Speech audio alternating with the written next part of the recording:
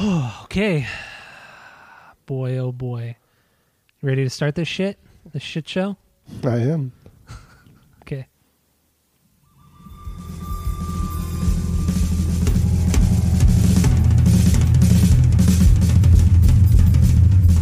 Welcome back to Asinine Radio, a weekly podcast where we talk about music, and, well, that's pretty much it. So, let's go!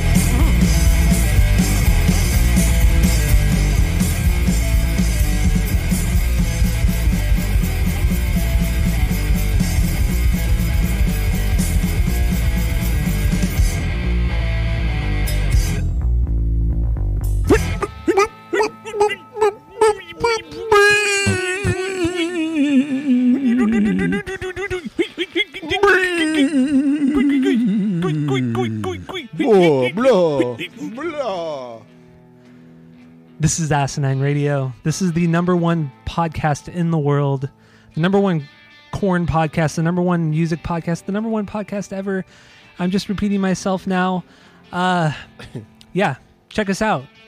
We're on iTunes, where you're probably listening to this. But go rate, review, and subscribe to us on there. Follow us on social media at Asinine Radio. My name is Tyler, and way out there in the ether, hundreds of miles away, is Jeff. We're full of corn coffee right now. We did buy a bag of that. If you didn't listen to the kernels of corn, the kernels of corn, yes. So yeah, we're full of that right now. Belly full of corn coffee. So we're ready to go, get things going. But before we get into the main to the actual album, we're gonna rank all 13 of the Korn albums. And Jeff is not much of a Kornman at all. So did this change me? I don't know. I think it might have changed you a little bit. I'm shocked that you were okay with this. This was your idea to do Korn, by the way. You remember that, right? I do. You suggested Korn. So I gave you 2 weeks to listen to all 13 albums. You busted them out in less than a week. So thank you for that. Mm-hmm. So yeah, like I said, they have 13. This is my favorite band of all time. My favorite album of all time is a Korn album. My favorite song is a Korn song. So yeah, I've been following this band since I was like in 7th grade, and they're awesome. So let's start from the worst Korn album to the best Korn album. So I have my rankings. Jeff has his, and I also have another set of rankings where I think Jeff ranked the albums too. So those will be so good. I'm so excited for your predictions. This is the best part. This is like, I don't even know what to think. I don't know what to do. I don't know what to do. I got my cold brew. I got my cold brew all lined up, ready to go, baby. I got my beer all ready to go. So I went and got a beer before we started this. So I got my 7-string guitar with me right now to really get into the Korn mood. I'm holding that in my lap right now, kind of playing along. Are you holding it the way like Monkey holds his bass? You mean Fieldy? Or Fieldy holds his bass really low like that? But like it's like vertical? No, I'm not holding it like that. No. But yeah, so let's get into it. What is your number 13? What is the worst Korn album to you? Or do you want to give like a little thing about Korn, or do you just want to get into it? Let me just get into it, I guess. Okay, let's just get into it. Do you want to say? Do you want to do what you think mine is first, or do you want me to give you what mine is and then ask you what you thought mine would be? I'll give you what I think yours is. That's how we'll do it. Okay, so I think Jeff is going to pick as the worst Korn album. He's going to pick The Paradigm Shift, and I because we also are going to name our favorite song from each album. So that's going to be his least favorite Korn album, and he's not going to like any of the songs. That's what I put. That's what I wrote. I wrote, you won't like any of these songs. That's what I wrote in the notes. So sometimes I do that. I'm just like, fuck it. Fuck all these songs. But I tried really hard to pick one from every album. Oof. I'm nervous. Okay. So their worst album for me, number 13, is not The Paradigm Shift. Oh my God. Definitely Untouchables.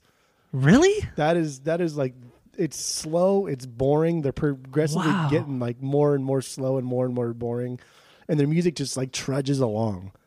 Huh. This one I put Wake Up Hate, maybe. That's a weird song, but that's a great song. But like Here to Stay was kind of cool. Also, an honorable mention of a song that may have been cool, but nothing from here was even closely going on a playlist. Interesting.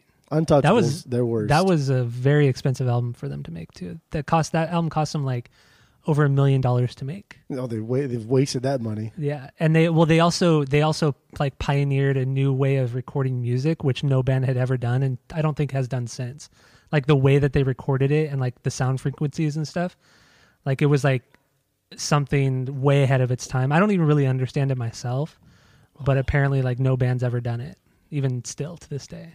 They've never recorded an album like they did at Untouchables. So yeah. And Here to Stay won a Grammy, so best metal performance. Ugh. But yeah, so that's Untouchables. I can't believe Untouchables is your least favorite. That's crazy to me. Yeah, that was their only album that I thought was bad. Interesting. You thought it was bad. That's crazy. Yes. That's the only album that I used to feel about Serenity of Suffering. That was This is it. Untouchables is the only album I thought through and through was all bad. I can't believe you put Serenity of Suffering above Untouchables. Oh, I did. Unbelievable. My least favorite is The Paradigm Shift. I feel it's their weakest effort, and I will say, not one of these albums is below a 2.5 for me. None of them? None of them are below a 2.5 for me. And the lowest is Paradigm Shift. That's holy crap. It's my least favorite. I mean, this album was the one where Head came back to the band in like 2012, and I don't know, man. It just seems really disjointed. The whole album does, and Jonathan Davis just sounds like he really phones it in on this album. So it has its moments that are really good, really cool, but overall, no. But my favorite song on it is "Spike in My Veins." So yeah, that's the most solid song on it, I feel. All right. All right, man. What do you got for number 12? Or no, I'll tell you what you have. Okay. You got as number 12, you put The Nothing. Dang. Am I right? No. Ah, fuck. And I put the song Harder. I thought that was going to be your favorite on that. Okay, fuck, dude, I'm wrong again. Yeah. I'm 0 for 2. So what was your number 12? So like the way you're going and looking at my rankings and where I place the things that you're saying, none of these are going to be right. It sure sounds like it. Maybe we might be able to like meet in the middle, but I don't know.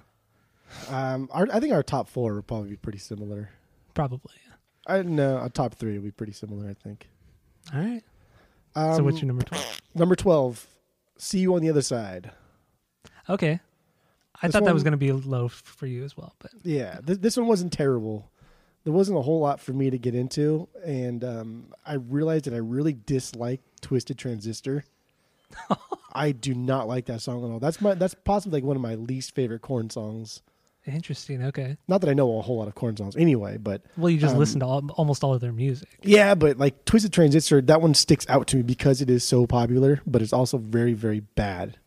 I remember the first time I heard that, I was like shocked. Like I couldn't believe that they put this song out because it sucks. Oh, at the time I didn't like it, but it grew on me. Okay, it really grew on me. That sounds terrible. But For No One. Okay. That's a good one. The hook in that one is pretty damn catchy, even though the song is kind of whatevers. Okay. But yeah, that's what I got. But even that's a deep track right there. Untouchables, I would rank at like a 1, maybe even less. See You on the Other Side, I'm doing probably like 175 maybe. That's high. I can't believe. I thought there would be way more that you'd hate. That's shocking to me. I don't know, man. Maybe I'm turning a new leaf. I got Animal Crossing again. I've already beat the New Leaf part of it. Now I'm on New Horizons, and I'm going into New Horizons. By the way, just throwing it out there, the cold brew corn coffee is terrible. Oh, is it really? It's awful. It does not translate well in cold brew style. It is fucking gross. Oh, that really sucks. It has like this weird, like moldy taste to it. Oh, I'm sorry, man, but I mean that's all cold brew coffee anyway. It's all bad. No. Yeah. All right, number 12 for me. My rankings is Serenity of Suffering. I love this album. I do love it, but there are just so many other better albums, to be honest. It's still a solid record. My favorite song on this one is Take Me. I love the chorus.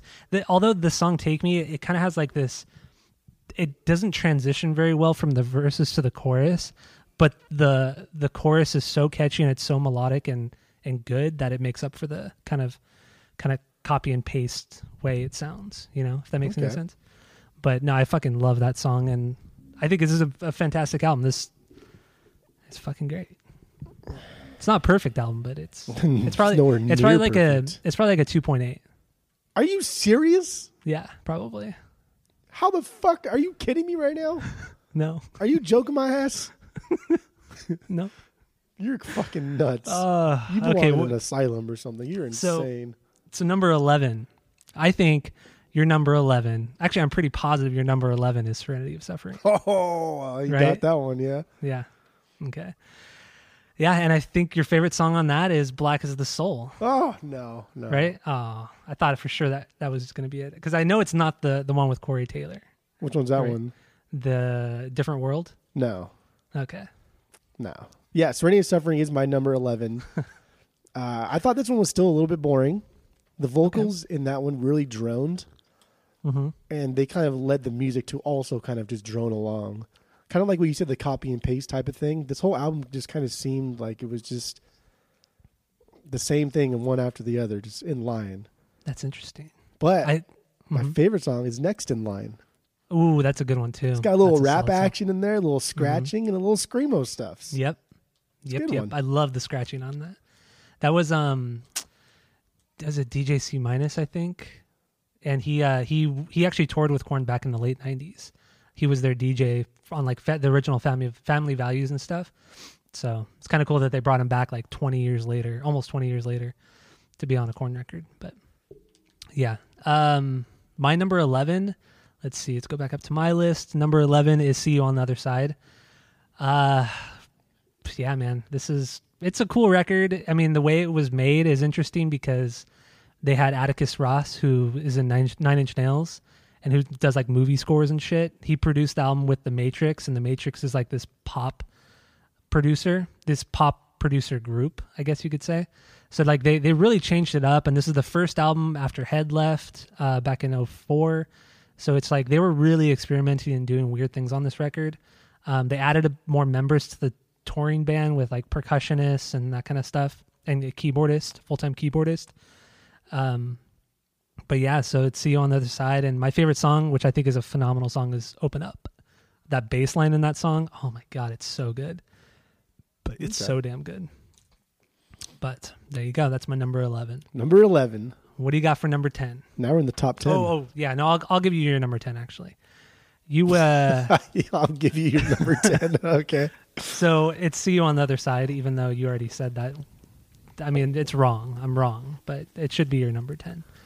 But yeah, I thought your favorite song on it was going to be Twisted Transistor. Really? I really thought it was going to be. I thought you were going to say, yeah, it's like the most different song on the album. It's really straightforward and it's kind of like basic. I thought you were going to say something like that.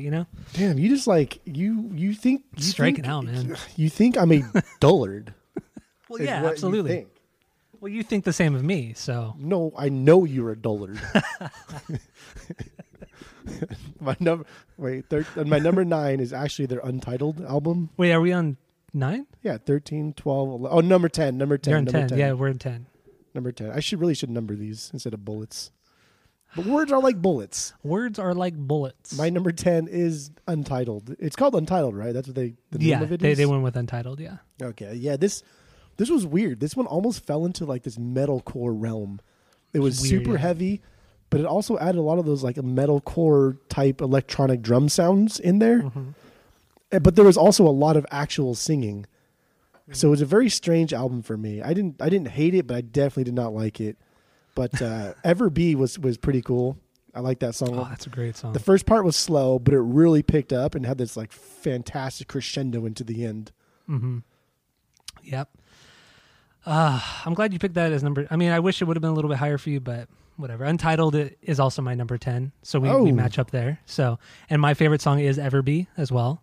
I think, like you said, the way that song builds and it kind of just gets fucking crazy at the end, I think it's great.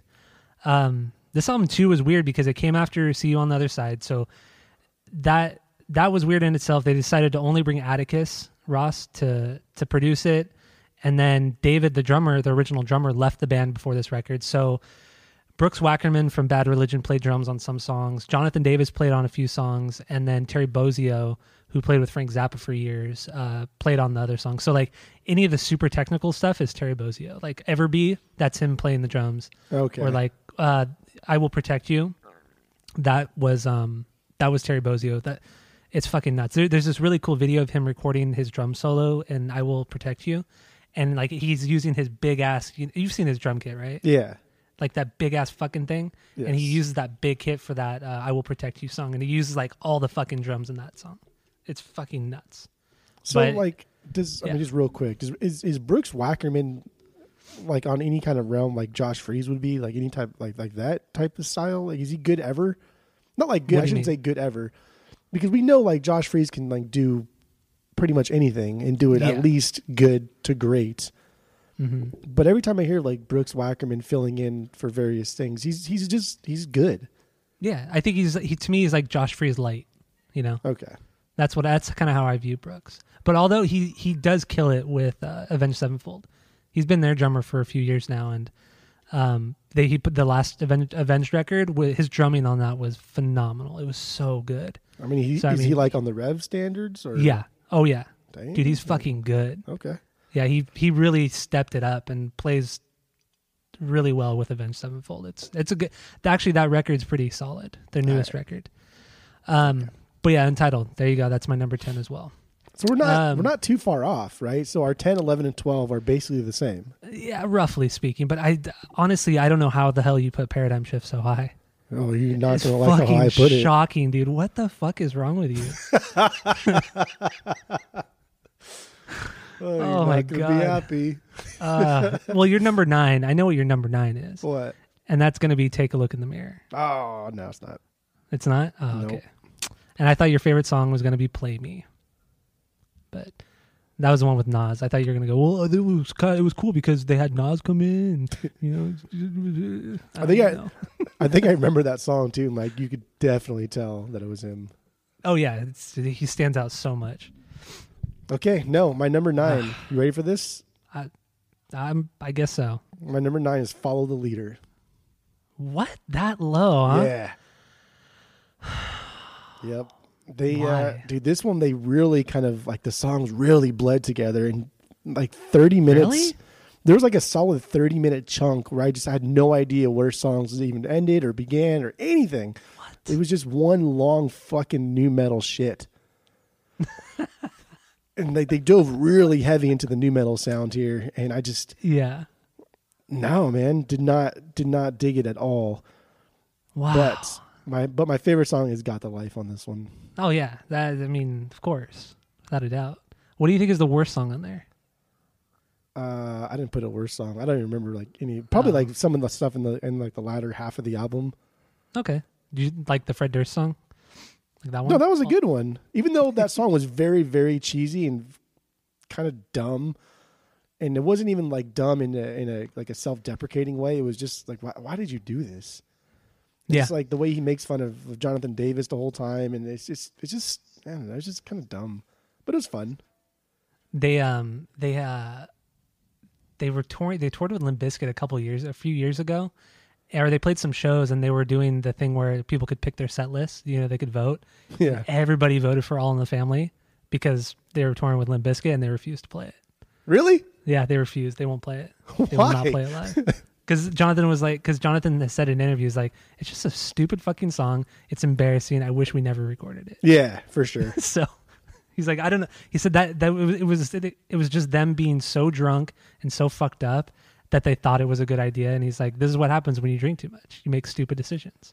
And that song was an example of that. So Yeah, that's like a perfect like way to describe what that song sounds like. they used to play it live on the Family Values Tour 98 when they toured together. They'd play it live every night, but it's embarrassing. And they'd have both bands come out and play it. So they have 2 drum kits. Wes Borland would come out. It's like 45 people on stage, and then just Fred and Jonathan going back and forth like a bunch of idiots. Oh, God. So my number 9 is Take a Look in the Mirror. I think it's a solid record still. It's the last one with the original lineup of the band. but they self-produced it, and you can kind of tell because this album, the songs, this is one of those albums where the songs could bleed kind of all together. They kind of like all sound the same, like mix and production wise, and I don't know.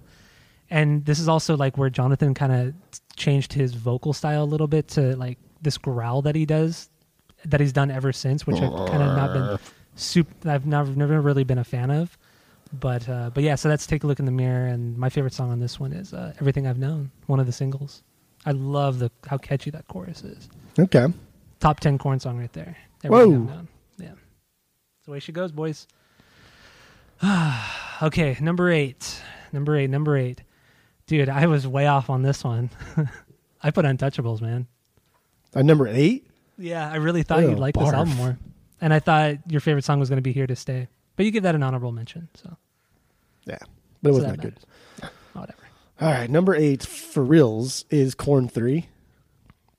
Okay. I thought that would be a little bit higher for you, but okay. I mean, it's almost in the middle. Mm-hmm. Right? There were parts of this album, and I hear it a lot too. And now that, I mean, obviously Korn came out before, but I hear a lot of like Surge from System of a Down. Mm. And a lot of the parts, not a lot, but there were parts of this album that reminded me of like Surge singing, and there's a lot of cool riffage here, and some other good stuff too, I guess. This was just it wasn't bad, but like there were other albums that were worse than this one, so that's why this kind of falls into that middle part of just it was okay. But Let the Guilt Go, I really liked how he sang in that one. Mm-hmm. How he sang in that one. And that Dune, like that bass line when he's saying "Let the guilt go" and like feel he's doing that weird bass line. Yeah, it's great. That was a good one. Good. It's a great song. Did you like the drumming on that album? I don't remember. I didn't put it down, so maybe not as much. I've had issues with the drumming on that record, but I'll talk about it when I get to my pick. What are we on, 8, right? Yeah. Number 8 for me is The Path of Totality. I do love this record. I think this is a perfect album. So everything from now on is going to be a perfect album? Yeah, I guess so. It's stupid. This is just stupid. Well, no, because I guess I'll get into it later. But yeah, The Path of Totality is my number 8. This is their dubstep record. They had a bunch of cool producers come. They had Skrillex do a couple songs with them. Noisia, Bring the Noise, Extension, and there's another guy too, but I can't remember right now. But yeah, so it's strictly kind of dubstep with some like rock guitar in it, and all the drums are programmed. Jonathan Davis, this is pretty much like a Jonathan Davis record. Like the rest of the band didn't really want to do it, but he kind of like forced them to. And so the band gets some criticism for it because like this is kind of when it turned into the JD show. But yeah, my favorite song is one of the bonus tracks on it, and it's Tension. But runner-up is Get Up. I love that song too, the Skrillex one. Yeah. Oh my God, that was the first single, and I was blown away when I fucking heard that song. Oh, it's so good. Get Up and Tension are great because in Tension there's like this cool scatting part in the bridge. Did you listen to the bonus tracks or no? No, unless they're already on like the Spotify thing. They were on the deluxe version of it, of the Spotify album. No, then definitely not. Okay, yeah, Tension was the last song. But yeah, so there you go. That's my number 8. Okay. And Jeff's number 7. Well, I was wrong on this one. Yeah, I put Remember Who You Are. So, yeah, I was totally wrong. What album was that one from? Oh, Korn 3. Korn 3, yeah. That's close, though. Yeah, it was close, but I was still wrong. And I thought your favorite song was going to be Holding All These Lies. I thought you would have really liked that song, but apparently not. Apparently not, yeah. Okay, so what was your actual number 7? Path of Totality. Yeah. Okay. I thought that was going to be much higher. But I think the concept is kind of goofy still, but the album was fine. They flowed nice, and the songs were easy to get into. Mm-hmm. Catchy. I mean, I think his vocals are great on that album, too. It was just unnecessary. It was unneeded. Didn't need it. I didn't need that much of it. Mm-hmm. But Get Up is definitely my favorite, too. It seemed to be like the only song that had a good blend of the dubstep and actual Korn music. Yeah, I agree. And remember when we the last Korn concert that you went to was them playing this album, or a lot of the songs off this album, and at the Palladium. Remember that? and you loved it, you're like, fuck, dude, that was an amazing show. They put on a great fucking show, right? Yeah. Because they fucking do. But remember Skrillex came out and he played guitar on that song with him? Yeah, that was so cool. That was rad. That was at the time too when we were half like the size of super into Skrillex, like really into it, and then he came out and just blew our minds. Did you know he was going to come out? I figured he was going to be there because it was LA and it was like kind of like it was this tour. So I kind of figured he was going to be there at least, but I didn't think he was going to actually come out and play guitar, you know, but it was cool. It was cool, man. Cool. What are we, 7? That was set. I haven't said my 7, right? Yes, correct. Okay. Yeah. My number 7 is The Nothing, their newest record. I think this album is amazing. I was just kind of like blown away when I heard it. I thought it was so fucking good. My favorite song on here is Finally Free. And the whole context of the album and what happened to Jonathan Davis with his wife overdosing last year, and just, I mean, you could just hear it in his voice. Like there are parts where he breaks down on this album, and it's rough, but the songs are really well made, and I think it's an amazing record. I highly recommend people to go check it out, especially for being their newest album, their 13th album, and it being this solid. It's pretty remarkable. But yeah, all right, it's number 7. Number 7. What do you got for number 6? Oh, what do you think I got for number 6? Okay, so your number 6, because you've talked so much shit on it, is but I think you've kind of come around on it, is Life is Peachy. Okay. I think that's your number 6, and your favorite song is going to be Twist, because you like when John does the scat vocals. So yeah, that's my prediction. But I've been proven wrong many times today. So yeah, that's wrong. It's definitely not Life is Peachy. My number 6 is Issues. Dude, what the fuck is wrong with you? Like, why? How is the paradigm shift higher than all of this? Than Issues? There are 2 albums. How is it higher than Issues? That makes no fucking sense to me. There are 2 albums. It's like so idiotic. It's so idiotic. Don't forget too, like you did not like Take a Look in the Mirror. Or I guess you don't like it as much, but that one is also higher than Issues. I know. It makes no fucking sense, dude. The 2 albums I thought that you would dislike the most, it makes no sense to me. It makes no sense to me. I mean, don't get me wrong, I love both of those albums, but it's just like, to say that they're better than Issues, come on, dude. And better than Follow the Leader and Untouchables, come on, dude. So we're insane. We're getting into the realm of my god, almost you just say some stupid shit sometimes. Almost like minimum probably like a 2, maybe a 2.25. I know. So Issues wasn't bad. Issues is not a bad album. It's just not as good as I thought it was. And they have other albums that are so much better than Issues. Like The Paradigm Shift, right?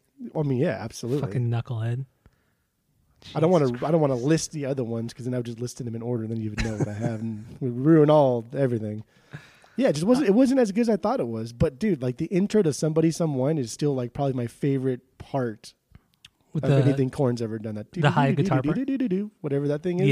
Yeah. I don't know, man. That just gets me because it's so soft and it's so kind of like calming, but it's also equal parts nostalgia for me. Because I think that was like when I briefly was liking Korn, probably in like that small window of my youth. Yeah. Wow. Yeah. Issues it is. And that's why you didn't, because we were originally going to do Issues as the album of the week. Yeah. The initial thing. And then Jeff, like 3 days ago, he's like, is it too late to switch the album of the week? I'm like, no, dude, it's okay. I'll rewrite the notes. It's not a big deal. I know everything about this fucking stupid band. So, but that should have given you like an indication of my rankings, because now you knew. Yeah, I didn't like Issues that much, and you know that the album that we're doing this week is my favorite one. I'm not necessarily concerned that you ranked it at number 6. I'm more concerned that you ranked The Paradigm Shift and Take a Look in the Mirror higher than Issues and Untouchables. That's what's concerning to me. It's not right. It's not normal. It's abnormal. So, my number 6 though is Remember Who You Are, Korn 3. That's my number 6. This is the first record with their new drummer Ray Luzier. It was also the last record that they did with Ross Robinson. Their third and last record they did with Ross.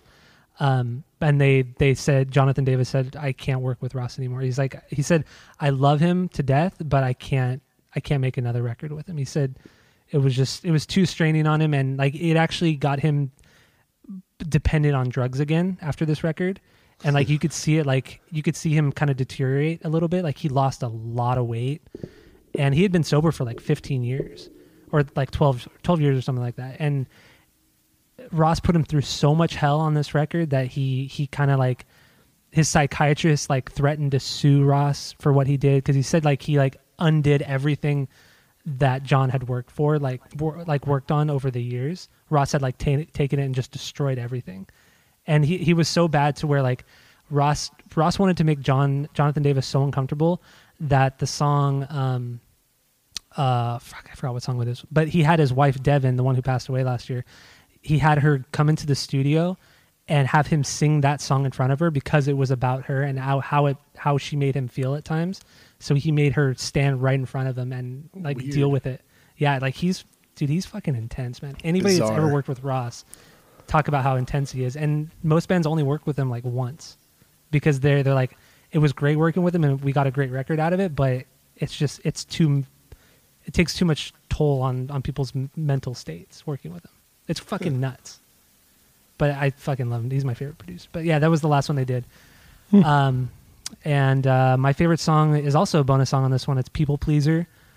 But from the main album, I'd probably choose Fear is a Place to Live. I like the lyrics a lot in that, and I think it's very, very catchy as well. So, Alrighty. so you're number 5, man. We're in the top 5. Whoa. Yeah, that was We're in the quite a top spike. 5. Okay, so I mean, I'm wrong, but I was close. I picked your number 5 as being Issues. Okay. And I thought your favorite song was going to be Make Me Bad. I thought for sure that was going to be your favorite on the record. All right.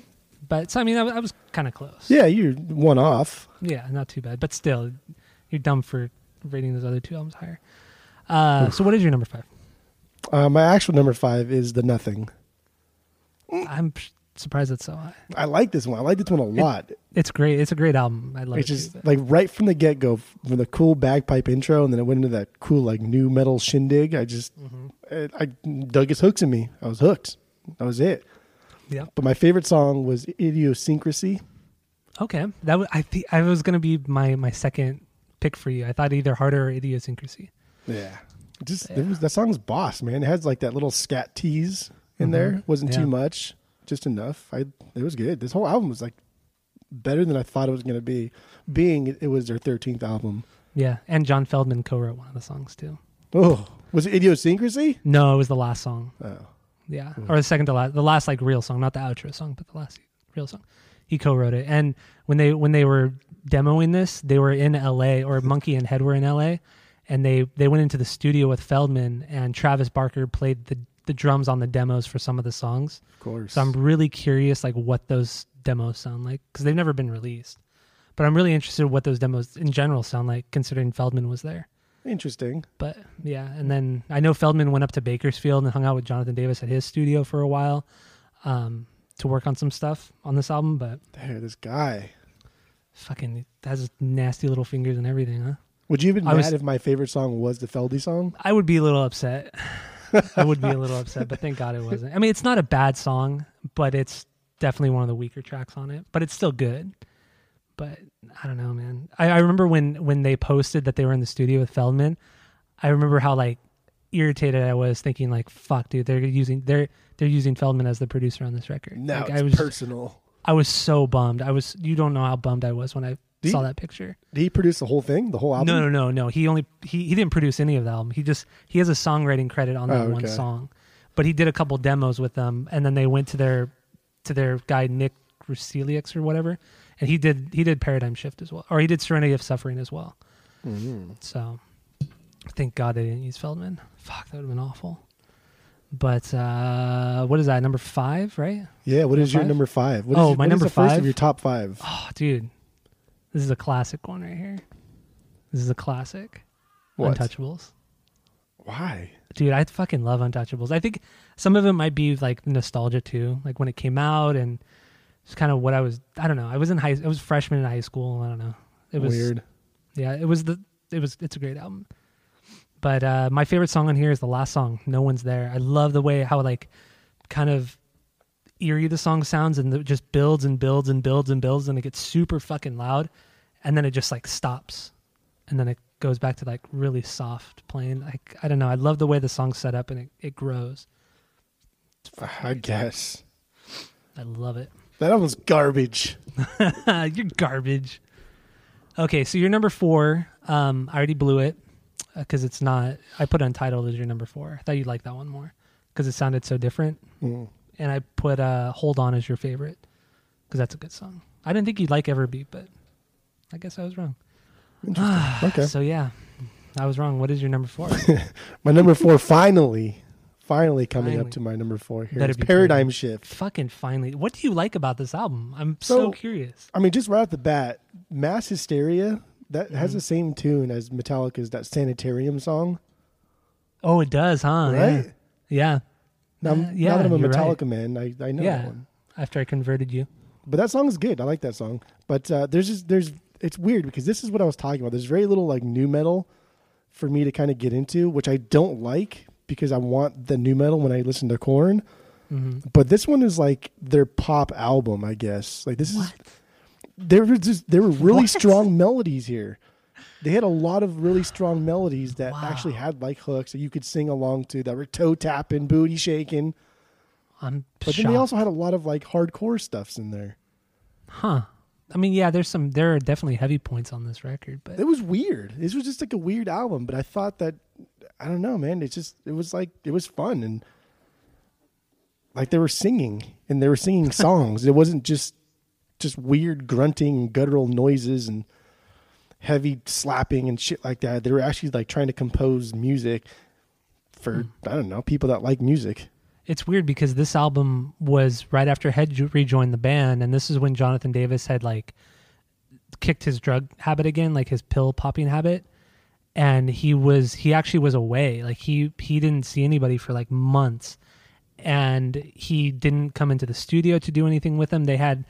He had them send all of their tracks to him, and then he just like put his vocals on it and then like copied and pasted stuff and then sent it back to them and said, that's it. That's how it's going to be done. So this was very, very cookie cutter. That's all you need sometimes. I don't know, man. And you didn't mind the drums on this one? No. Oh, man. I have such an issue with their drummer. He overplays, man. He overplays a lot, especially with like the older songs with the original drummer. It gets very frustrating. He's not a very like groove-based drummer, and it kind of bothers me. Okay. And they're kind of like a more groove-based band, or they used to be. It's frustrating for me, at least. But number 4, right? Wait, my favorite song. Oh yeah, your favorite song. Sorry, my bad. My favorite. You said Mass Hysteria. Bad. No, I just mentioned that as being the same tune as Sanitarium. Wait, is it Never Never? That was my second favorite. I put that one as an honorable mention, but that's not my favorite. It's my least favorite on that record too. Pray For Me was my favorite song. Really? Yeah. Oh my god! Like dude, that was a fantastic opener. I thought the screaming was good. The chorus was solid. The lyrics are so dumb. Dude, he has a... Okay, so I mean, we'll get into it later, but he's got a song when y'all want to single fuck that. Like, clearly the lyrics are going to be kind of stupid. I know. Those songs, that's really dumb. But he says, pray for me. I think I owe you an apology. And it's just... like, those are my 2 least favorite songs on that album, too. Never Never and Pray For Me are my least 2 favorites. And I'm acting like I hate this album, which I don't. But you're just unbelievable, man. I don't understand you. My number 4 is this one. This one dipped quite a bit for me, which I was surprised this week. But my number 4 is Follow the Leader. It's a solid record though. I love it. I love it to death. And my favorite song of all time is on it. And it's Got the Life. I mean, we've talked about this album plenty of times. We even did an episode on it, which is in the archives now. Nobody can hear it. But that's crazy. So like 3 for you is probably going to be Issues, and then Self-Entitled, and then Life is Peachy. Is it? I don't know. We'll see. I'm pretty damn sure that's what it is. I don't know, man. You're crazy. I don't know, man. Okay. Well, so your number 3 is let's see. Your number 3. You already said this one. Path of Totality. But now it's probably Take a Look in the Mirror, right? No. Dude, what is wrong with you? My number 3 is Life is Peachy. Take a Look in the Mirror is that high? Yeah. What the fuck? Let's get into here. I'm sorry, Life is Peachy is this high. Yeah. Like, this was a start of when I thought maybe we shouldn't do issues. So after I listened to Life is Peachy, I was like, dang, this early stuff is really good. And then that's when I kind of planted the seed of maybe we shouldn't do issues. And then it got into Follow the Leader, and I was like, okay, maybe we definitely shouldn't do issues. And then I listened to Issues, and I was like, we are for sure not doing issues. Because I just got more and more scared. But dude, Life is Peachy is good. It is. Maybe I'm just in like new metal mode. I don't know. This past couple weeks, but there's a lot to digest here in this album and my other two higher ranking albums. But they just got better. Like in their musicianship, they got better from like self-entitled, but still kind of kept that vibe.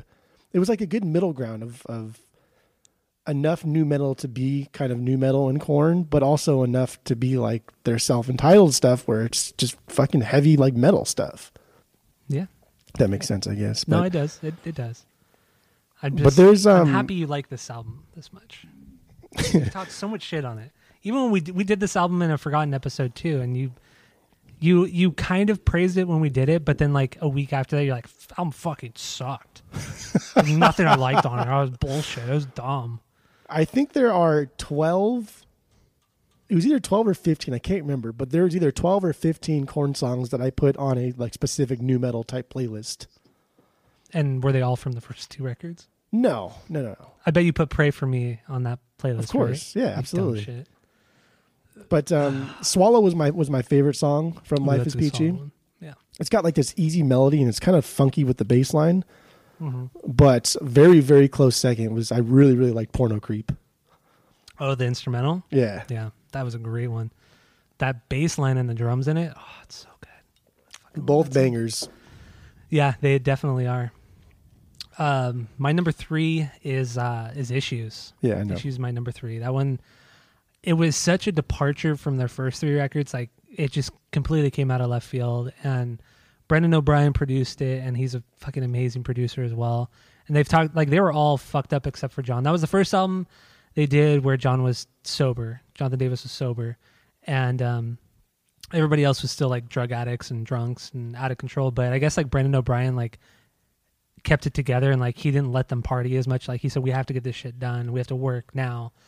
And it was a great record. There's a lot of cool interludes, and yeah, man, it's I loved the album to death. And my favorite song is the last song, and that's "Dirty." I love his vocals on that song. I think the melody is great. The instruments are great. It's not the best drum performance on it, but I think I love the way that song builds too. It has a great way of just like crescendoing, and it's great. I love it. Issues so number 3. Yep. So you're number 2, Jeff. Let's see. Yeah, I was wrong on this one. I had "Follow the Leader" as your number 2. Man, dude, I fucked up. What did you have as my? Oh, so you had. I had number 2 as your. I had "Follow the Leader" as your number 2. What did you originally have as my number 1? What do you mean? Before I told you what my number 1 was. Oh, I thought it was going to be Issues. Oh, okay. I thought Issues was, and then so that quickly changed. Yeah, my actual number 2. Well, you know what it is because I told you my number 1. But my actual number 2 is "Take a Look in the Mirror." Okay. What is it about this one that you like? You know, it's weird too because I think it's a fun album. I had a good time listening to it. I think it's fun. I think the songs they're all okay to good. I don't think there's anything really like great or mind blowing here. But I think everything's it's just a fun album. And then I started like reading about it too and how much like they don't like it. Yeah. It's and they like fucking hate it, and they're like embarrassed by it. I know. This is like the darkest. This is the darkest time for the band. This is the last album with the original lineup. Head left like shortly after the tour because he was such a meth head. Like the band were like on the verge of breaking up. They were about to kick Fieldy out of the band. Like it was bad. It was a bad time for the band. So, and you think it's like.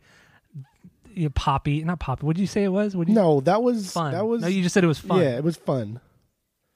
That's insane. It's funny that you'd even think that, but Let's Do This Now is my favorite. That one was the Okay. most fun. I loved it. It had some really cool instrumentation. But I don't even give a shit, dude. Y'all want a single? fine. Fuck that. That's a banger. I like it. They play that song live still. It's so good.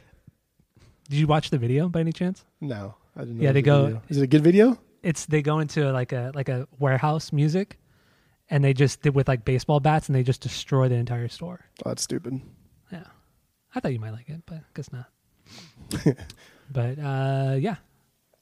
And then so my number 2. What do you think my number 2 is? Self-entitled. That's what I think You get number 2 self-entitled? is. Yeah. It's not self-entitled. It's Life is Peachy. Dang. Life is Peachy. I mean, dude, the first two records with Ross Robinson, dude, you can't fuck with them. They're perfect albums. That's and nuts. spoiler, they're perfect albums. Oh God. And yeah, You've Life said is like the Peachy. past 10 are perfect albums. No, but these are like These are beyond perfect albums. Yeah, these are there's a realm after perfect, and that's where these two albums sit. They sit in there. But yeah, Life is Peachy, man. And like how the kind of story behind it, like they came straight off the road, like they had no time to write. They wrote everything in the studio at Indigo Ranch with Ross, and there's some really cool footage of them recording this album, which I thought was I've watched ever since I was a kid. I just loved it. And then like a few years ago, somebody released footage of them recording the song Chi, but it was just David recording the drums for Chi, and it just like gave me this whole new respect for like him as a drummer. I think he's just, dude, David is so underappreciated, and it kind of sucks, especially now considering like their new drummer Ray. He is a phenomenal drummer, but he's very kind of like stick to the books, and like he doesn't really, I don't know. David was just like groove, like straight up groove, and it really shows on Life is Peachy, and I love that. But my favorite song was a B-side from this. It's my second favorite Korn song of all time. Dang. And it's called Proud. It was also on the soundtrack for I Know What You Did Last Summer. But yeah, it was the B-side from Life is Peachy and Proud. It was also on their Greatest Hits album. They put on their Greatest Hit, or no, Live and Rare, that record, which is on Spotify too. But yeah, that's a great fucking song. But if I had to go with the main album, I'd go with Chi. Chi is, like I said, because of that drum video. Okay. Chi is just, what David does on the drums is insane, and Jonathan's voice on it is just so chaotic. And coming off of Twist, it's the second song and it comes off of Twist. It's just like you're constantly getting like hit in the face with like loud music. It's great. I fucking love it. But that's my number 2, man. So then that leaves us with, I guess, the same number 1, right? Yeah, both of us. That's crazy. So what is it? What's your number 1? It's their first self-entitled, the one we're doing.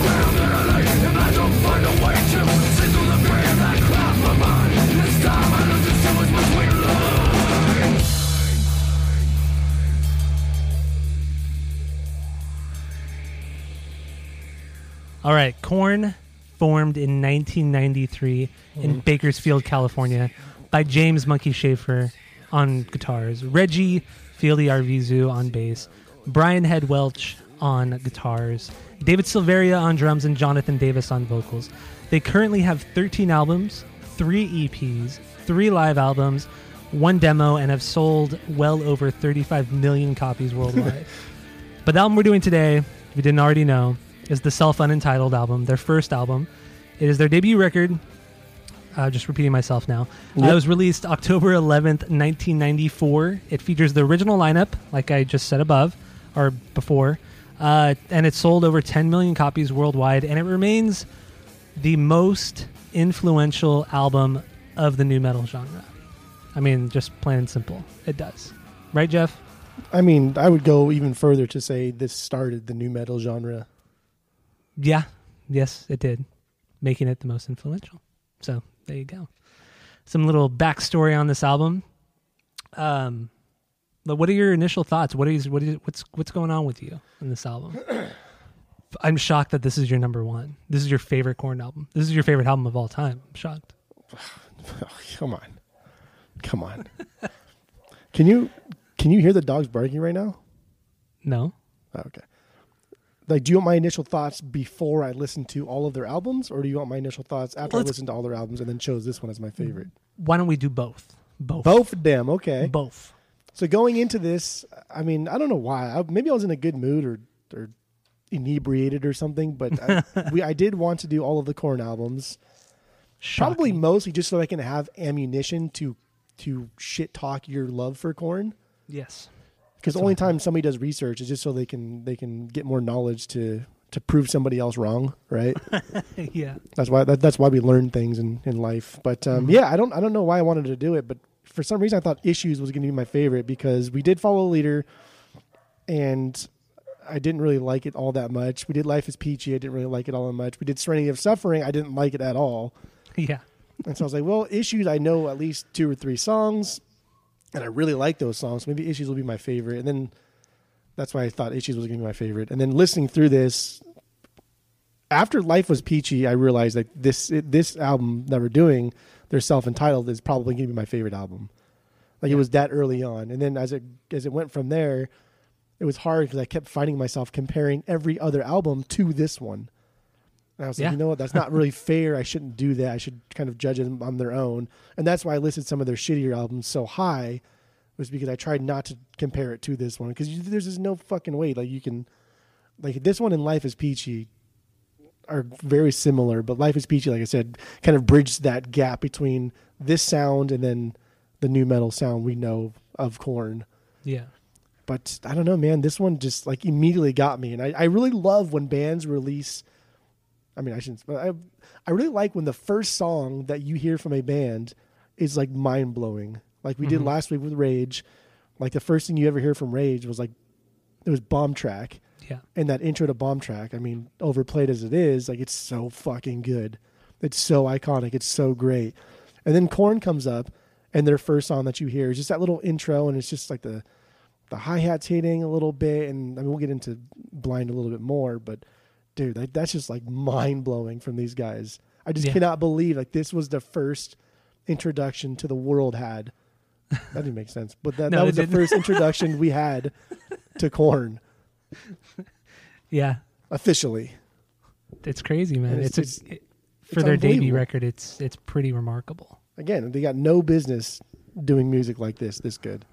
Yeah, I'm happy that I'm so happy that you like this album as much as you did. It's amazing. It's an amazing record. And you know, my thing with Korn was that the first song I ever heard from them was Got the Life. I heard it on K-Rock when I was in 6th grade. 6th grade, yeah. And I fucking loved it. And then I just listened to K-Rock all day for it to come back on. And this was right before Issues had come out. And I had my cassette ready to record it. And I recorded it when it came on like 3 hours later. And I just listened to it over and over and over again. And then eventually I took another tape and I recorded the song like 5 times on one side of the tape. So it would just play over and over again. So I would have to rewind it after every time I listened to it.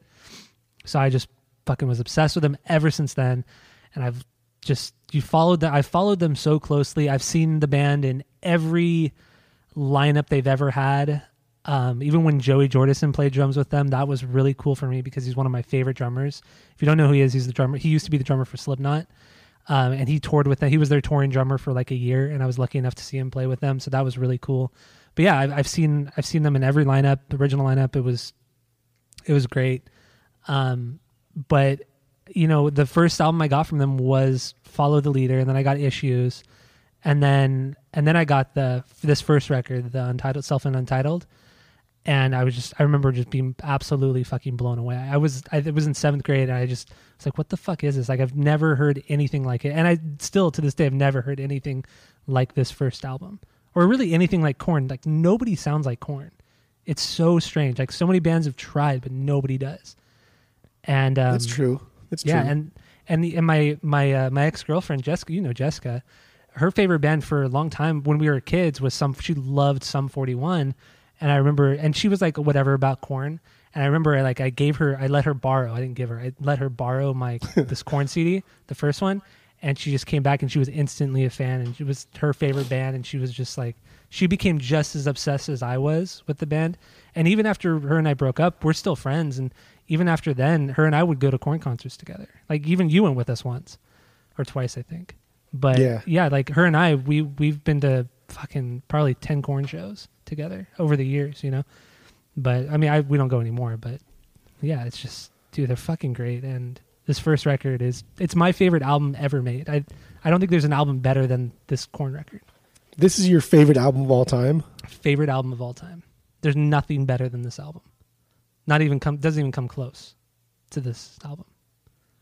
That's phenomenal. Crazy. I mean, there's so much to it. There's so much depth to this album. There's so much that goes on, and how it was recorded, and oh my god, this launched Ross Robinson's career was this album, and dude, it's fucking nuts. It's crazy. It's so good. It's so good. Are there any stinkers for you on this album? No, there are no stinkers. There's almost a stinker. Ooh, what is it? Better not be my favorite. Oh, fuck, now I lost it. Because I wrote, it was Predictable. Really? Huh. Yeah, that was almost a stinky stink there, but it was, I mean, like this part of the album, there's a Predictable and Fake. It was too like, almost like Pearl Jam soundy kind of, and it was slow and a little bit whiny. And it was kind of whatevers. I didn't really like it that much. Yeah, Jonathan on this album, this is the only album where he kind of sounded like a grunge band or like a grunge singer, like Alice in Chains or Pearl Jam or something like that.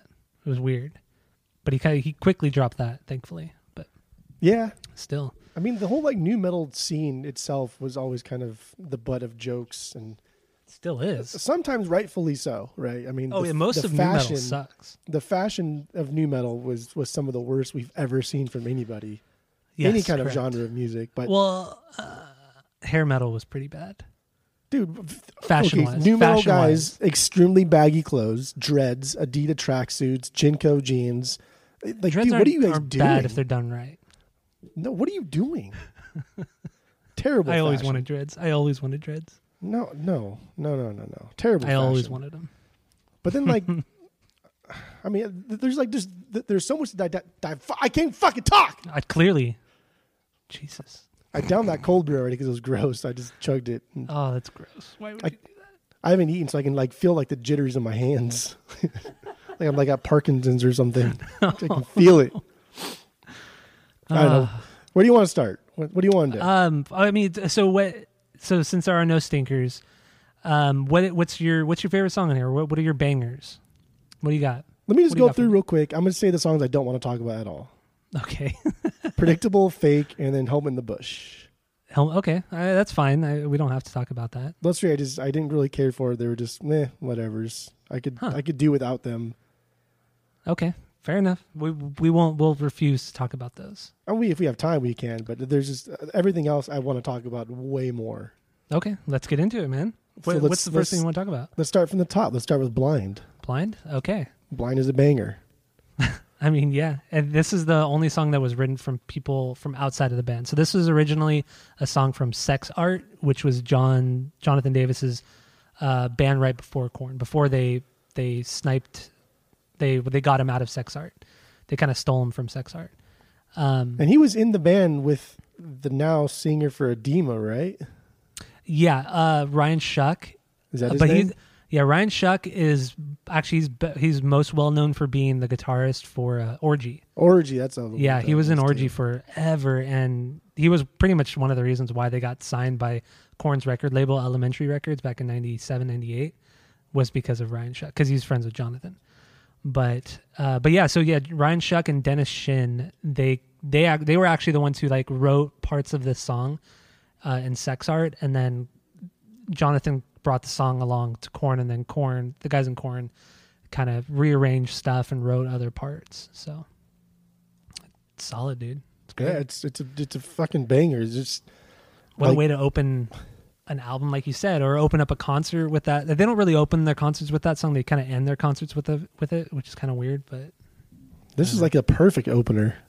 You would think, right? But they always open their encore with Blind. Oh, okay. Yeah, they'll open it with Blind, and then they'll like end their entire show with Falling Away From Me usually. I like how Korn also takes their time with these instrumentals, and almost like with their discography too. They just take their time and just kind of putter along sometimes.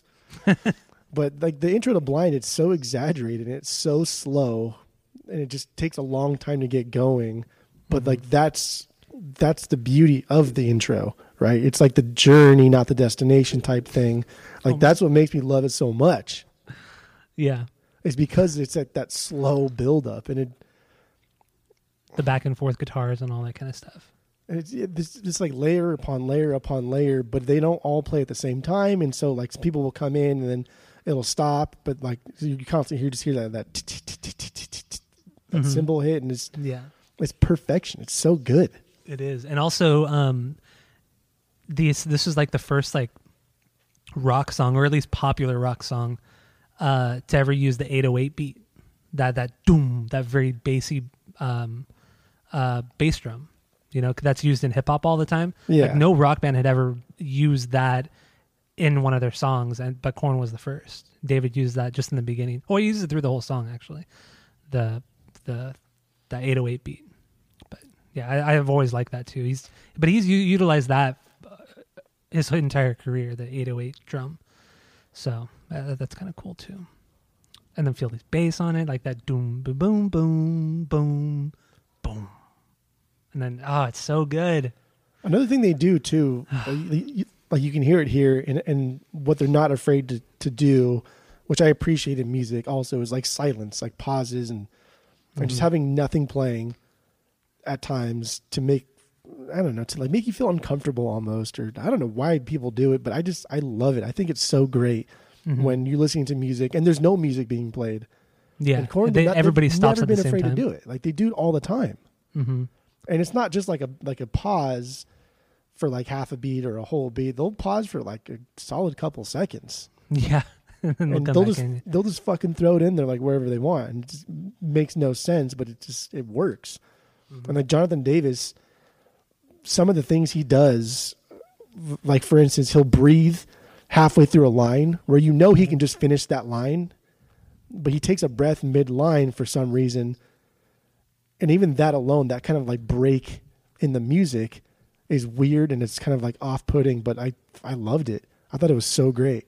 It gives you more of like a, for lack of a better word, but like an organic feel to the entire thing, to the song or the album, because it's like most people would cut that out, or they'd have him like redo the verse to make it so that breath wasn't in there or whatever, you know? Right. But Ross was always there to be unsettling and to get not the worst out of everybody, but like the most raw emotion out of everybody he could. So I've that's one reason. I mean, I speak so highly of that guy because I think what he did with this band was it has never been done before. You know, it's fucking crazy.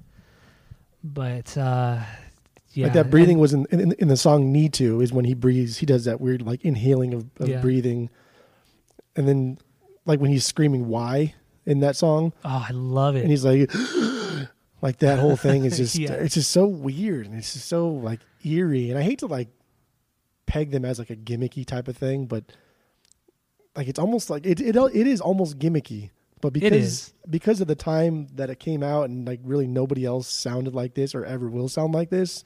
Yeah. Is it really a gimmick, or is everyone else trying to be like Korn? Everybody's trying to be like the Korn gimmick. Like they're trying to replicate what Korn did on this record or did on the first 2 records. It's always people trying to do that. That's exactly what it is. But that's hard to get over, right? It's hard to get over because Korn, they were nu metal. The only other band you could consider to be up next to Korn would be like Limp Bizkit. Or Slipknot, early Slipkot. But Slipknot, they had good metal music, like better metal music than a lot of metal. I don't listen to a lot of metal, but Slipknot's a better metal band than most metal bands that I've listened to. Yeah. But like or Deftones too. Oh, dude, Deftones are garbage. They are garbage. But dude, I don't know, man. Korn is just they get this bad rap. For me too. I mean, a lot of the music's pretty stupid and silly. And hey, man, you enjoyed yourself. I did. I had a good time.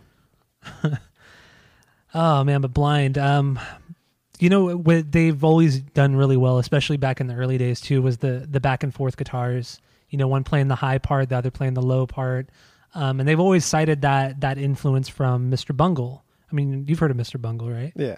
So I mean that was like one of their biggest influences was Mr. Bungle, Pantera, and Faith No More. Those are like the big 3 for them that influenced their music the most, which is an interesting group for sure. But yeah, I mean, I've gone back and listened to Mr. Bungle over the years, and I can hear the influence, but there's no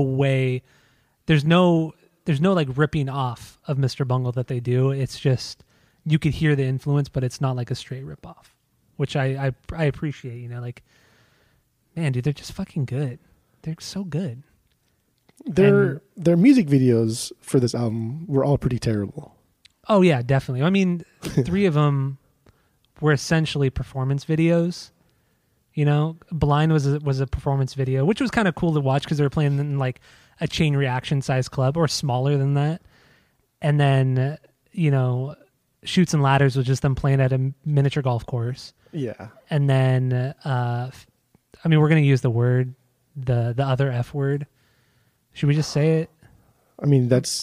We're saying it in the context of the song. But it's important because of how Jonathan Davis perceived that word and how it related to him and his life. And so I think it's important. Yeah, and we've all said it in the past because it wasn't so taboo as it is now, but the word faggot. It's one of the songs on the record. But they did make a video for that, and that was a performance video as well. Clown was the only one that had like a treatment for it. But that was dumb. Yeah. But it was cool to watch them play because they look so cool.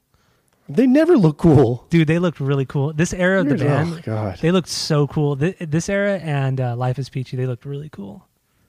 Damn, they were cool. And I bought my white 7-string Ibanez to match Head's white 7-string Ibanez from the early days of Korn. Except I'm not going to sticker it. Because I've always wanted a white Ibanez like Head's. Because Head's always been one of my top guitar players ever. And I've always wanted a 7-string like his. So that when I bought my 7-string, it had to be white. And it had to be an Ibanez. So, I was thinking about this week when the time that I met Head. He's the only member I've never met. I met everybody else. All the touring members I've met, everybody but Head. Never met the guy. But like 2 things. One, why were you not there? And why was I there by myself? Was I there by myself? There was one. Yeah, you went to NAMM one day by yourself. I couldn't go I don't remember why I couldn't go that day. But you went and you met Head and you met Pat Wilson from Weezer. Yeah. And you met Scott Head. Schreiner too. You met Scott too. No. You met Scott. You met Scott Schreiner, but you and I met Pat. Yeah. Well, we saw Pat walking around and like he was just by himself. And then we approached him and was like, "Hey, dude, are you Pat?" And he's like, "Yeah." Like, oh, and then we talked to him. But then I had Scott Schreiner, the bass player for Weezer. I had him autograph the Green album that had Mikey Welsh on the cover. But he was totally cool about it. He was really cool. That's cool. But yeah, I mean, the only reason why I met Head and I waited in line to meet Head was because I know that you wanted to meet him. And so I figured, hey, I'm just going to fucking meet him. That way I can send you a picture and make you jelly. Otherwise, I never would have waited in line to meet him. I know. You're a jerk. Yeah, for sure. Never met the fucker. Never met him. Oh, man. But okay, yeah. So going back to the I guess we're done with Blind. Yeah, or we could talk about the ending, the outro. That's actually a Cypress Hill beat from the song with whatever Cypress Hill album we did last. One of the songs on that album from Black Sunday. Yeah, from Black Sunday. That beat at the end, the bass line at the end of Blind, is a song from that Cypress Hill album. Oh. Yeah, it's a direct... We even talked about it on the Cypress Hill episode. I talked about it, at least. But anyway, yeah. So I guess, do you want to move on to Ball Tongue? Yeah. Because Ball Tongue is my favorite... Well, it's my second favorite song on this record. Oh, what about the Beavis and Butthead thing for Blind? Oh, okay. Oh, yeah. So they were featured on that. It was like a minute and a half. It was funny. It was typical Beavis and Butthead. It was when Beavis and Butthead would show you a video and then talk over it and then condense the video into like a 1.5 minute segment. Yeah. Did you actually have? Yeah, I have the Beavis and Butthead DVDs, the trilogies, and that's on their first one. And I remember when I first got those DVDs, like a decade ago or something. I remember I used to skip over that music video because I never liked it. Oh, you're so dumb. Yeah. No, it was cool. It's like you can find it on YouTube. Like Jeff said, it's like a minute and a half. It's a fun little watch. Ball Tongue, man. Let's get into that. Yeah. Okay. Damn, that bass heavy though. Dude, David's drumming on this and Fieldy's bass playing are my favorite part of this song.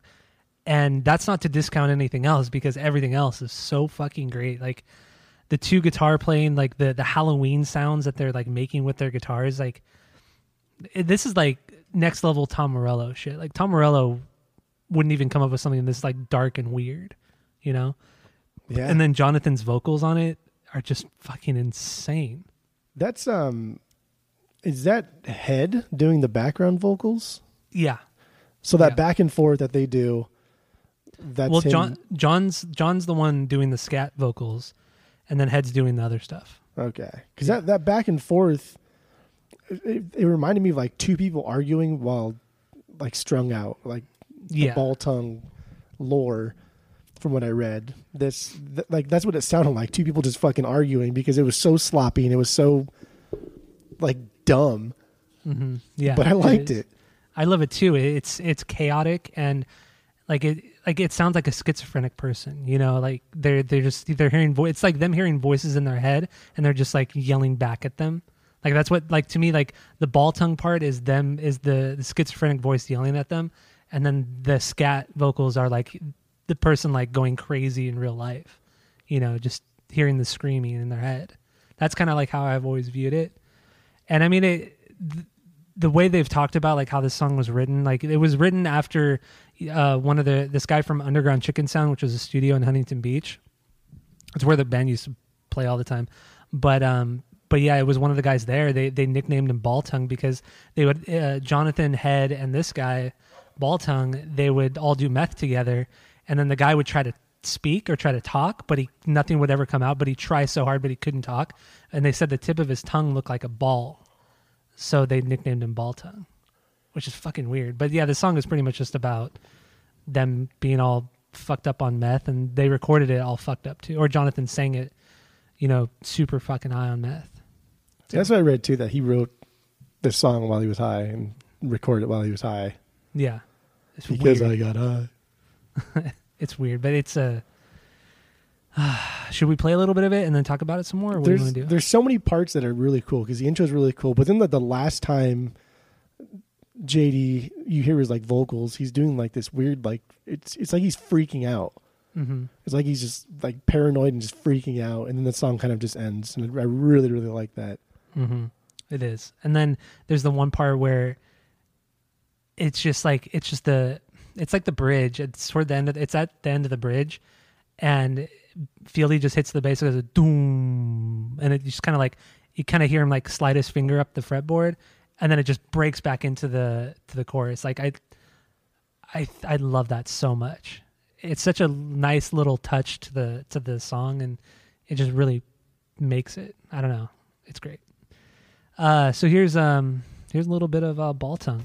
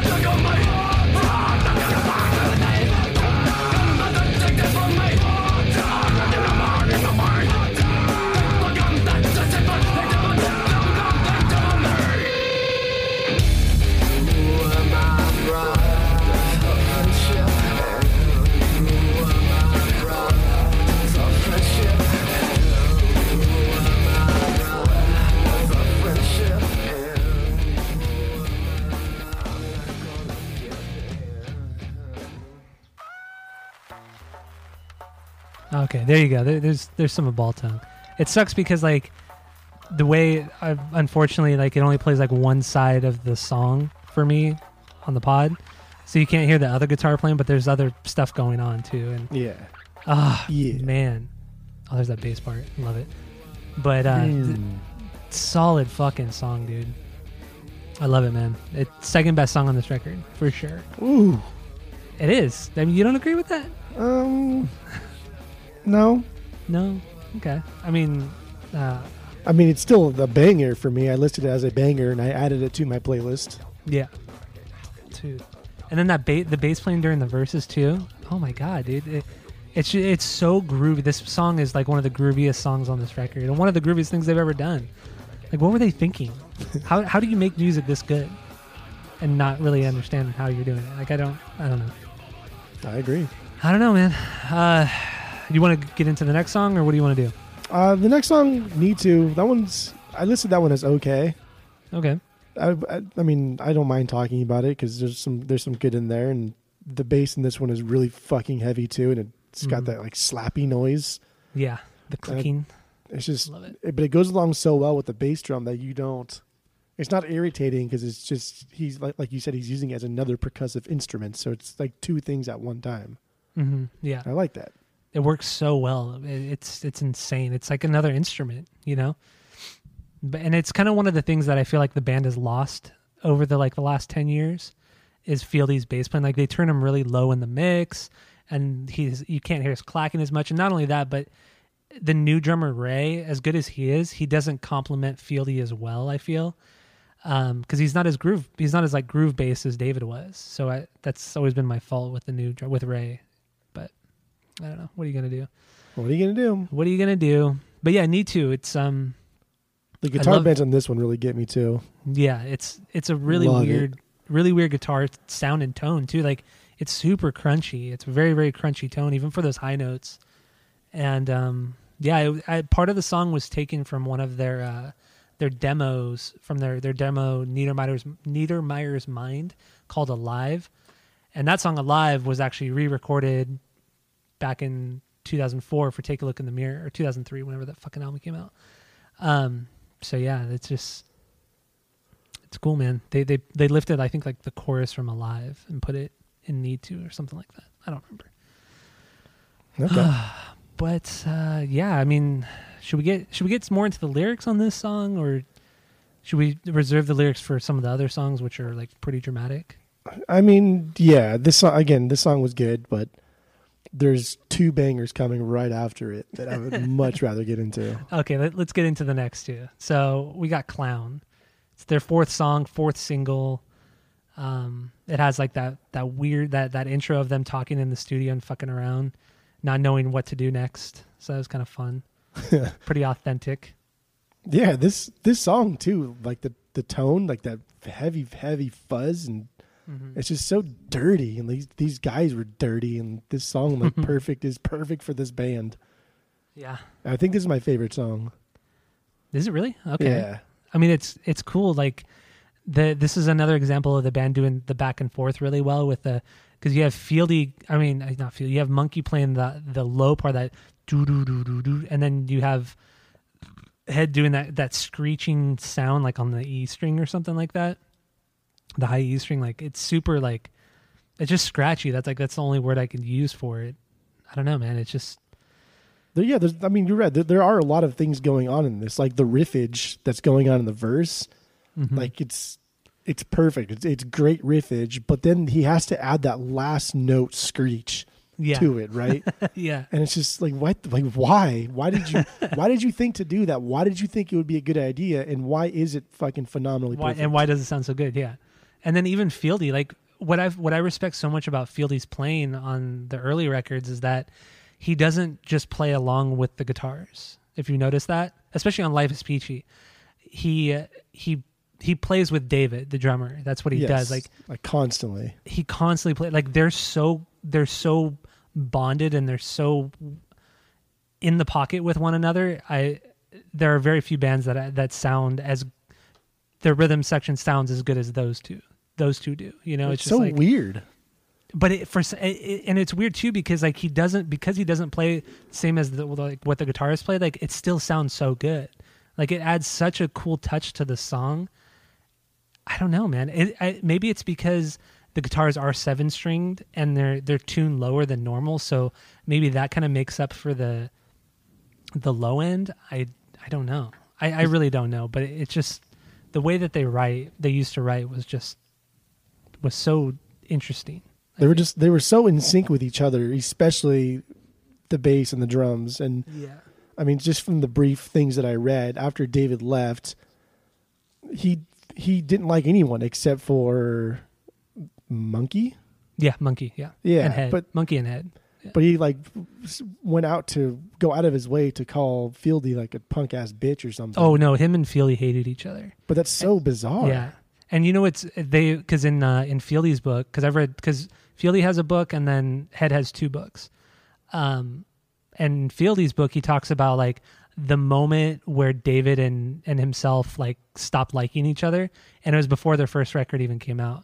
He said that they got in a fight with each other, like during band practice, and they were so drunk, but he doesn't remember what the fight was even about. But he said ever since that one fight, they were never the same after that. That's so weird. Yeah, but yet they played so well with one another. It's super, super weird. Even like David fucking hates Fieldy, calls him out all the time, and maybe like how good they are is stemming from this competition type of thing. Maybe, yeah. And maybe before the fight they weren't this good, and because of the fight they ended up being this good. Maybe, yeah. Huh? Because it's really bizarre, like how in tune they are, like a Mark and Tom type of thing. How they're so they complement each other so damn well. They do. It's remarkable. I mean, it's to the point that they hate each other so much. I remember seeing an interview with Fieldy a few years after David left the band, and like Fieldy's kind of cool in the sense that ever since the beginning of the band, he's collected every single piece of merch or memorabilia of Korn, and he has it displayed in his house somewhere. Like he has fucking everything. It's pretty crazy, his collection of Korn stuff. And I remember he was doing an interview in one of the rooms in his house, and there were pictures of like the band before David had left the band, and all the pictures of David had his face blacked out. Like Fieldy had purposely blacked out David's face. Yeah, that's so petty. It's really fucking petty. But yeah, they hate each other. Even like recently, like David's talked so much shit. Like last year, like especially or 2 years ago, he talked so much shit on Fieldy and Jonathan. It was crazy. Like he just went to town. Like he got really drunk on Facebook one night and was just like commenting on people's stuff and just like ripping into Jonathan and Fieldy. But he left the band, right? Because he didn't want to play music anymore. He didn't. Well, he really didn't want to just kind of play with Jonathan anymore at that point. But then got mad that they wouldn't let him back in. Yeah, because he said, "Well, it's because get out of here." He didn't leave. He just said he needed to take a break. Like it was the touring and all that stuff was just too much for him at the time. So he just wanted a short break. And when he did that, they kicked him out essentially. So it wasn't necessarily that David wanted to leave. It was just like he was kicked out in the end. He just wanted to go away for a little while. That's kind of fucked up then. Yeah. And he's constantly talked about how like the band has just been like the Jonathan Davis show since he left, or even like right before he left. He was just like, if Jonathan didn't want to do it, then we didn't do it. You know, like everybody catered to him. He had his own bus. You know, it's just everybody. Did he really? Yeah. Like even to this day too, like normally like Ray will ride with Fieldy or Head, or you know, it's like two of the guys together on a bus, and then Jonathan has his own bus. It's still like that. Yeah. Oh yeah, I know all the drama. Dude, there was major drama like 3 years ago with Zach, their keyboardist. Like it was nut. Dude, their Instagrams were fucking on fire that night because it was like a hometown show, it was an LA show, and all their wives were there, and apparently like some of their wives don't get along with one another. And Zach was the touring keyboardist, but he'd been with the band and been on the records for like over 10 years, you know. And so his wife got in a fight with Monkey's wife. Oh and it turned into this big Instagram thing. Like it was this big fucking deal. And the next day they fired him. So stupid. Yeah. These guys are idiots. Yeah. Dude, it was insane. And then I remember like, cause everybody was like following like, cause I follow all their wives too on Instagram. What are you doing? Dude, when I get obsessed with a band, I have to know everything. Dude, I know everything about this fucking band. Yeah, it's so stupid. I know. I like all their wives' Instagrams, their kids' Instagram. Well, not their kids. Some of their kids, if they're like adults, like because following kids' Instagrams are weird.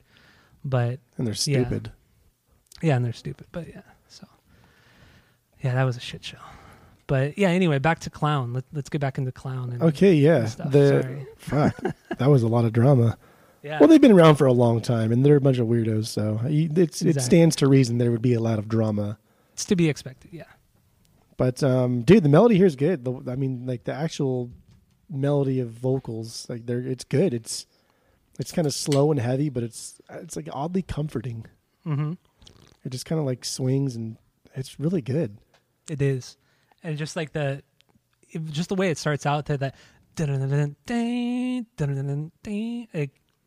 It's such a simple thing. Like most bands, like it's a kind of like riff or a kind of thing that you would do with your first band, you know, but it never really sounds good. But this band makes it sound really fucking good. I think that's what it is. They have a lot of ideas, and like you said, when you first start off with your own band and you're playing music, you play things, you play riffs, and you say, "Oh, that's just a throwaway riff." But these guys seem to like take those throwaway riffs and just kind of expand on them and make them good, and never like give up on it. Yeah, exactly. And then, I mean, the beginning of this song starts out, like we said, it starts out with them arguing. Do you want me to get more into that, like, or do you want to? I mean, I guess, yeah, whatever. I don't know. I mean, we don't. I also read that. Do you want to play Clown? Real quick, I also read that this song came. I don't know that I read a lot of things about Korn. There's so much out there. There's no way for me to know which of it is real or not. I'll tell you what's real. I know what's real and what's not. This will be a good gauge. So I read that this song came about after Korn's road manager beat someone up at a show. Yeah, I think his name was Jeff. Actually, yeah. He they were playing a show in San Diego, and this guy he was like a skinhead guy, and he was making fun of Jonathan Davis, like calling him bad words or whatever, the bad F word.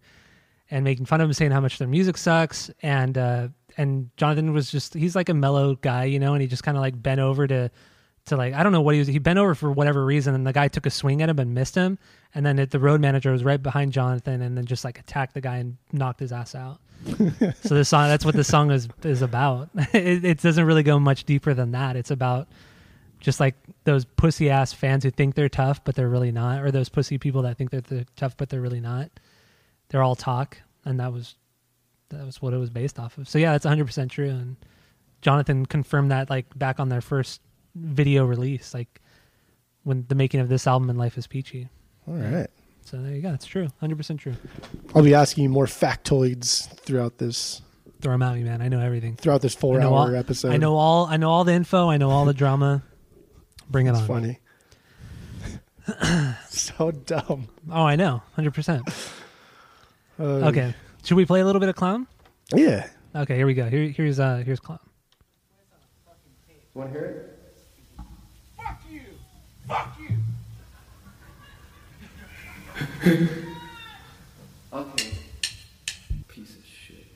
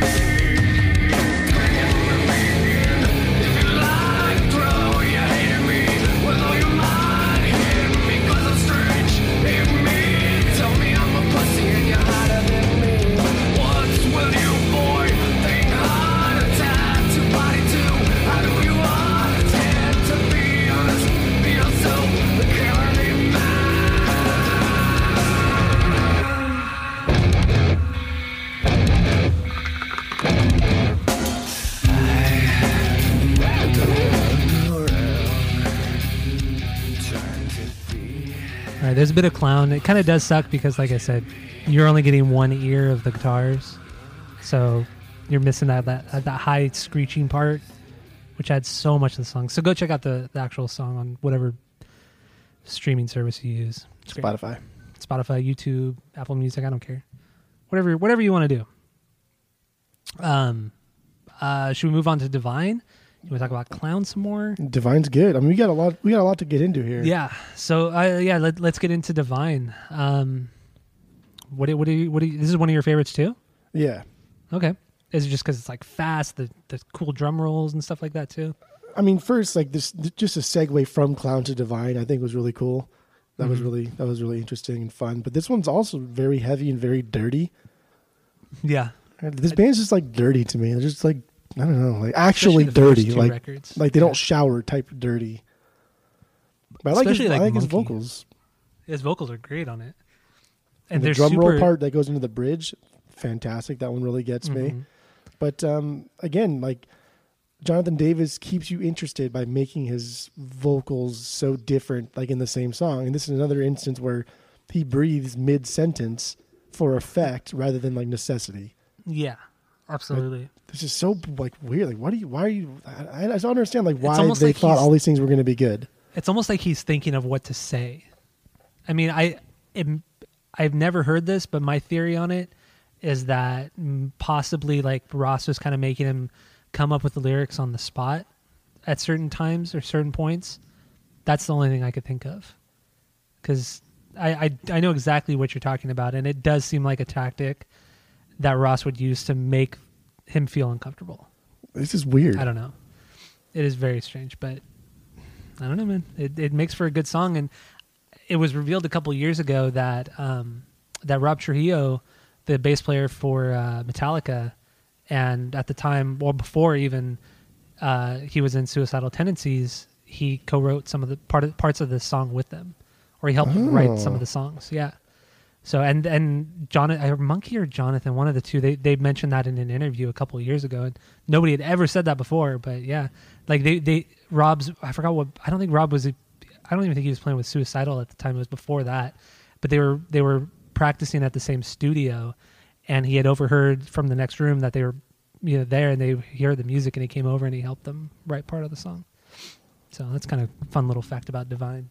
That's interesting. Yeah. But yeah, to me, it's like the fastest song on the record, and it's heavy hitting, but I think it's Jonathan's most melodic vocals on the entire record, which is kind of cool too. It's a cool like contrast to the song. What are you drinking? Right now I'm drinking a Monster. Oh, gotta get my energy up. You're never gonna get over this Monster, dude. thing. Monsters are so good. It's so good. Like drinking racing fuel. It's so bad for you. It's so good. It's so good. Even Jonathan Davis wears sweatbands on his wrists, Monster sweatbands. He loves Monsters. Your pee probably glows in the dark. Oh, it does, 100%. It's disgusting. Yeah. Should we play some Divine? Do we want to talk about the lyrics? What do you want to do? Whatever you want to do, man. Lead the way. I mean, there's still a lot of other things about Korn that I don't know that we can get into. That okay. I'm curious. Okay, let's move on. I mean, Divine is a fucking amazing song, but go check it out. Let's move on to. What about nicknames? So, like the Fielding nickname, I read that came about because he had chubby cheeks. Yes. And just the name progressed from one thing, and they called him like Gopher at a point, and it just progressed into Garfield and Gar and Field, and they added a Y to Fieldy. Yes. And that's why he's called exactly Fieldy. Right. Exactly. But what about why do they call him Head? Head is because he has a big head. And that's exactly what it is. It's because he has like on their first video release, it's called Deuce, and or Deuce, yeah. And it was like I said before, it was kind of like the making of the first and second record, and I loved it when I was growing up. I've seen it 100 times. But yeah, he talks about it in the video, like because they ask each member about their nicknames, and Head says, "Yeah, I have a big head. No hats, hats don't fit me." He said, "This one barely fits me, and it's a beanie." And he like pulls it out, and he's like, "Yeah, I have a big head. That's why they call me Head." It's hard to tell. I just Googled some pictures of him. It's hard to tell because he has so much facial hair and his dreads. Well, this is before he had facial. He didn't grow the facial hair until after he quit the band. Does he have a big head though? Like, can you tell? He has a pretty big head. Yeah. Yeah, you can definitely tell. He has like a big. Yeah, it's big. Okay. And then what do you know about Monkey? I don't know. I mean, I guess he kind of looks like a monkey. No. What are you, Kermit the Frog over here taking your little sip before you give your explanation? No, idiot. he was given the name because of his toes, because he can like spread his toes really wide like hands. What the hell? So that's how he was given his nickname Monkey, was because of his hand toes. Have you seen a picture of him spreading his toes? He does it on that video. I knew you would have seen it. Knew it. So yeah, even if they didn't show it on the video, you would have searched for a picture of it.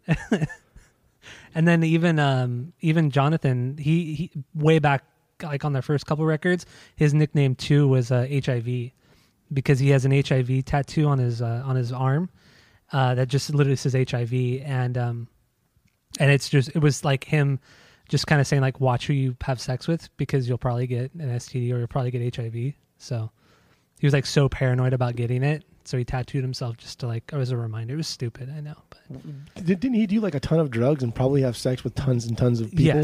Yes. But David never had a nickname. Never ever. But he was a male model for briefly, very briefly. He modeled Calvin Klein underwear. Nice, Calvin Klein. Yep. He got ridiculed a lot. Like I remember Slipknot used to like make fun of him when they hated each other. Yeah. So dumb. Yeah, it was a big thing back in the 90s. And then what about the story of Korn? Was that just really they wanted to name their band Korn, and then Monkey said, "Why don't we just make it with a K and a backwards R?" Yeah, that's Jonathan so dumb. Jonathan came up with the name. How did he come up with the name Korn? Like, why? I think he was. What I think is just he was like they were super high or wasted, and they came up with it because before they were a band before Jonathan and Head joined the band. They were a band called LAPD, and they put out a record, which is whatever. It's just like funk rock. And then they kicked out that singer, got a new singer, and then that became Creep. And then they kicked out that singer, and then Jonathan joined, and then they changed the name to Korn. And then they decided to make it a K and the backward R because they thought it would be more creepy because it kind of looks like a little kid wrote it.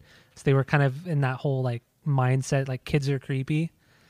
So that's kind of where it came from. It ties into the album artwork as well. Exactly. Yeah. Should we get into the album artwork? Now that yeah, sure. I mean, to me, it's become like to me, it's one of those iconic '90s album covers. You might disagree, but I don't care. I think it is. But it's like that little girl on a swing, and then there's a shadow like kind of looking over her, and it looks like he has like blades on his hand in the shadow, or scissors or something weird. But then like in a shadow above her head, it says Korn. But when you look at it, it looks like she's her shadow is hanging from a noose. It looks like. So it's a really weird photo. But like I've seen this photo before, and I know that this is Korn's album. I wouldn't have said that it was like iconic for the 90s albums covers, I guess. But the more I like looked at it this week and the more I read about it, like it's definitely fucking weird. Yeah. And the fact that they paid this girl like $300 and she's wearing like her school uniform, and her mom was kind of like freaking out because Korn took off, and she's like, fuck, I hope we're not going to get sued by the school, which I don't think they ever did. But no, it's just like you said, like the K looks like it's like going directly into the back of her neck, and that's really weird. And the elongated, shadowy figure looks like he's got like Edward Scissorhands or Freddy Krueger or some shit. Yeah. And she's kind of looking up, shielding her eyes from the sun, which I think I read that the guy standing there was trying to block the sun from her eyes. Yeah. But the way it looks like is like whenever you're trying to like assert dominance over somebody, you stand in a position where they have to look up to you. So you're looking down on them as such in the picture. But also like if you're really good at it, or if you watch a lot of like movies or abduction movies, like your abductor will stand in a spot right next to the sun. So when you're looking up, you can't see their face. Like this girl is doing. This looks like this guy is going to do something weird to this girl. Yeah, it's a very unsettling photo. It's just creepy. Yeah.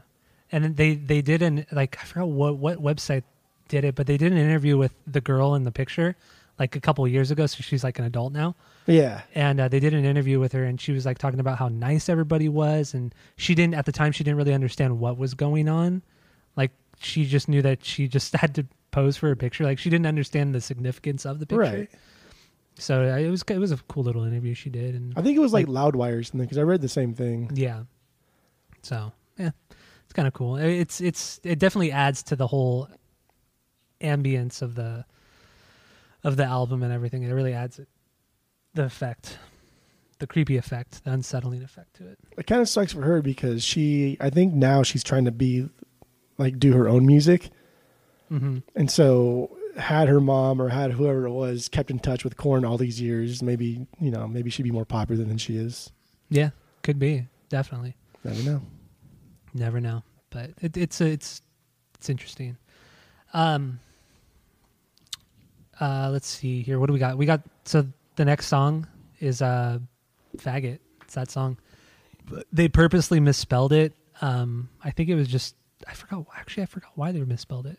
I think I was reading because he misspelled it because he wanted to show people that even though like he's been called this name so many times in his life and people make fun of him all the time, including me constantly, that he misspelled it like this to kind of give it like a joke, as if he takes it. He doesn't take it too seriously. It still affects him because nobody likes to be called names, I guess, for so many years. But it's still words are like bullets. Words are like bullets. It still shouldn't affect him the way it does sometimes, I guess. Yeah, and that's pretty much what this song talks about. Yeah. I mean, he just talks about being picked on, and because he was like very into like the new wave scene, and Duran Duran is his favorite band of all time. Yeah, that was so weird. When he doesn't. He's always said he's never liked metal music. Like he didn't get into metal music until he got into Korn.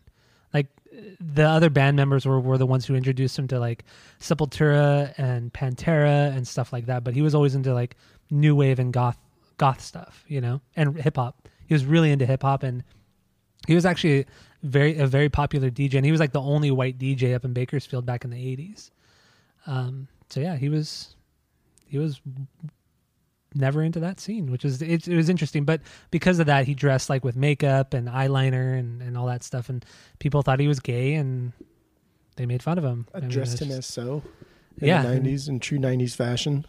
And this song talks about it, and then like during the bridge of this song, he's like screaming, and he's just like letting all of his like rage and all of that out, Just that's like my second favorite part of the song is I like how he starts out saying actual words, and you can pretty much understand him for the most part. But like the more he says them, the more jumbled they get, and then it just kind of turns into like him expressing himself via words through just him just screaming.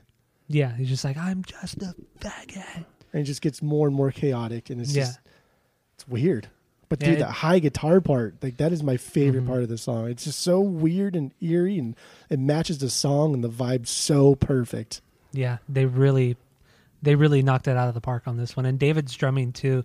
Yeah, he's always said in interviews that like he wished he didn't play the song the way he did because it's like difficult for him to play it live. So that's why they didn't play the song for a long time live because David didn't want to play it. Because there's some great fills in here though. He did, but he's like he overplayed for himself, and he's like he said he just doesn't like it because of that. I mean, he thinks the song is good, but it's just it sucks because he doesn't like to play. He didn't like to play it live because he would always fuck it up. Mm-hmm. So, that makes sense. His playing it on it is great. It's very subtle, like technically, if that makes sense. You really have to listen to understand like the technical part of it. That's kind of that's a loud one. That's kind of what he does. Is he plays just kind of basic, and then he'll throw in a fill. But sometimes the fills he throws in, they go along with fieldy, and so you kind of miss out on him because fieldy is also doing like a fill, and so even the tone they use like together, you almost you can't tell who's doing what at certain points. And so when you actually do hear like a really good fill from David, it's always like in like the background. It's never kind of like the main part of the song. And it always means more, Like if you were doing fills every other fucking bar or something like that, it would just like lose its charm. It would lose its effect. Yeah. But when he throws it in, he knows when to throw it in, and he knows how to accent a song really well. Like what I always like in drummers a lot is when they utilize a lot of the bass drum, the snare, and the hi-hat. Like if you can utilize those three well, like to me you're a fucking amazing drummer. Like you don't need a bunch of toms or a bunch of cymbals. Like if you can use those three, you're fucking set. And David does it so well, especially on these first two records. Like he doesn't use the toms that much, or even like a lot of the cymbals, except for like the ride. But other than that, it's pretty much just him. It's pretty much just the snare, the hi-hat, and the bass drum, and he fucking kills it. And that's one of the things I don't like about the new drummer is that he overplays everything and he hits everything. Like he doesn't fucking stop. He doesn't let the songs breathe. Like he's constantly doing fills and doing double bass, and it's just like, dude, relax. Like David rarely utilized that, but it worked for the band because it let everything else stand out. It let everything else breathe. So it's true. There's not a lot of, like, the only other band or drummer I can think of that is a fantastic drummer, but is very basic, is the drummer from the Violent Femmes, or the old Violent Femmes. Mm-hmm. I think it's something De Lorenzo. But how he just used like the snare on a lot of the songs that you would hear, and sometimes he would throw in like a hi-hat, but rarely did he ever have, or you ever hear him play like a full-on drum set. It was just like a couple pieces here and there, and he still carried the songs. Mm-hmm. And that's absolutely, that's admirable. You got to play to the song. You know, you don't have to wank. I mean, sometimes it works, like, but not in this context. Not for like a groove-based kind of band. It doesn't work. But yeah, so that's the song "Faggot." Should we play a little bit of it, or do you want to move on to Chutes and Ladders? What do you want to do? I mean, I'd rather play Chutes and Ladders, Okay. Daddy, and then Lies over Faggot. I think that one was. It was a banger, but it was barely a banger. It was a double B. Yeah, double B. It was only a banger because of those couple parts that I really, really, really liked. Yeah, I think it's the longest besides Daddy. It's the longest like kind of traditional song on the record too. It's like over 6 minutes. But yeah, Chutes and Ladders. This was smack dab in the middle of the album. Starts out with Jonathan's bagpipes. Got me hooked right there already when I heard it. I was like, okay. You know, the rumor always was, up until a couple of years ago, it was always that they recorded the bagpipes in a canyon. So the rumor always was, because Indigo Ranch, where the studio that they recorded at, the infamous Indigo Ranch, which is no longer there, unfortunately. It was in the middle. It's in the middle of nowhere in Malibu. Like it's up in the mountains of Malibu, which sounds weird, but there's this huge canyon, and the rumor always was that Ross had set up mics like on parts of the canyon, and then had Jonathan stand on a rock and play the bagpipes into the canyon, and that's how they recorded that sound. But then a couple years ago, it was revealed that no, he just set up mics on the back porch of the house that they recorded at, and then Jonathan Davis slowly walked away from the mic as he was playing the bagpipes. So it kind of lost its charm and its kind of vibe. Learning that. I didn't know the rumor. I just read that that's how they did it. He just walked away from the mic. Oh no, for years. I mean, I was so surprised. Yeah, like that would be a cool thing to believe for so long, is that they did it in a canyon. Well, and another thing that led to that, you know, that made the rumor seem real was because on their first that home video, that Deuce video, there's a video of him playing the bagpipes in that canyon.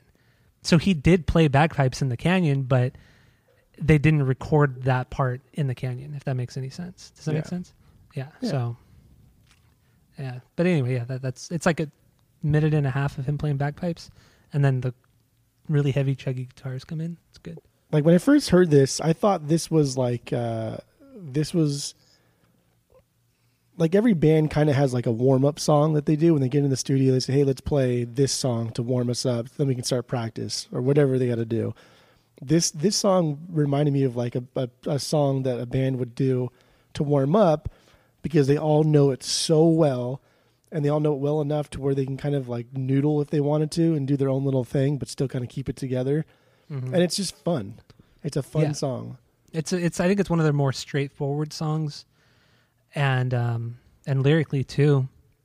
It's just him talking about like how fucked up nursery rhymes actually are, and like, but they're not. He's just the one. No, he thought like Mary Had a Little Lamb isn't fucked up. Well, like Ring Around the Rosie, it was about the Black Plague. One. The Knick Knack Paddywhack song. That's not fucking. I looked up some of these, like trying to think of Did what you it really? was. But yeah, like they aren't fucking weird. They're just nursery rhymes. But yeah, that's pretty much what the song is about. So lyrically, it's not, to me, it's not too deep. But then also, yeah. when they play this live, starting in like 2003, 2002 or 2003, when they played that Metallica Icon on MTV, when they played One, they started doing on their tours and their shows, they play Chutes and Ladders, and during the bridge, instead of going into that very end of the song, they would do that dun-dun-dun-dun, dun-dun-dun-dun, into One, and then they'd finish out the One song. That's So that's what interesting. so they did that for like 10 years until they got bored of it, and then they stopped doing the whole like mashup of Chutes and Ladders in One. But there's a shit ton of videos out there of them doing it. So should I play a little bit of Chutes and Ladders? Yeah, I mean, for sure. At least just so we can hear him play the bagpipes. Okay, here we go. Here's some Chutes and Ladders for you.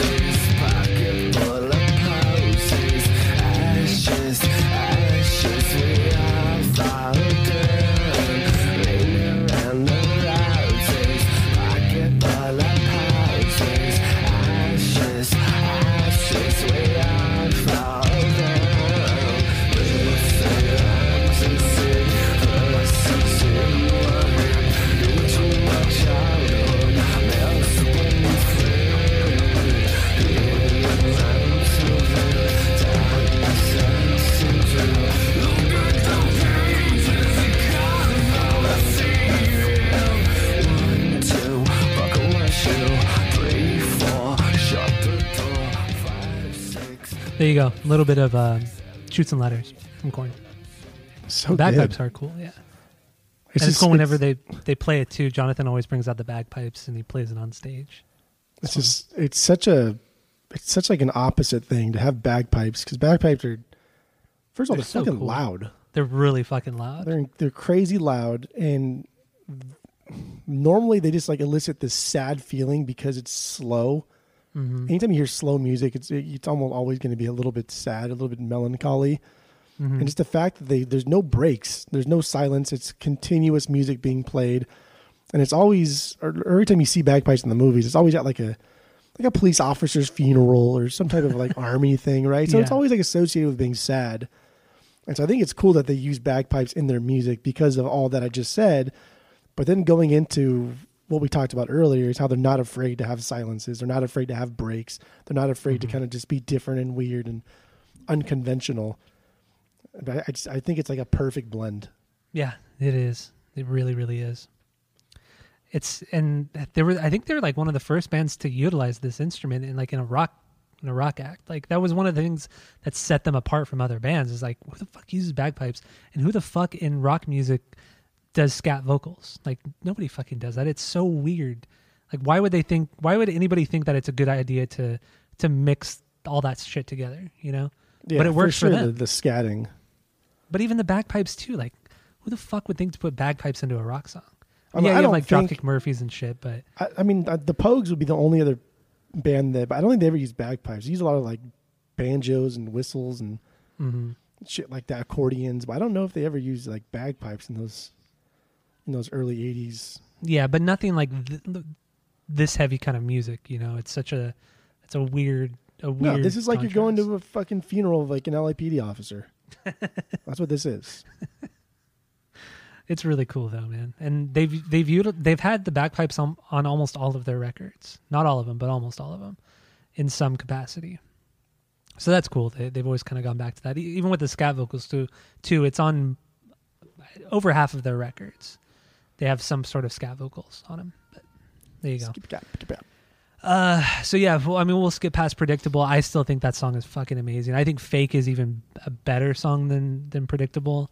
I think both are amazing songs. But let's get into Lies.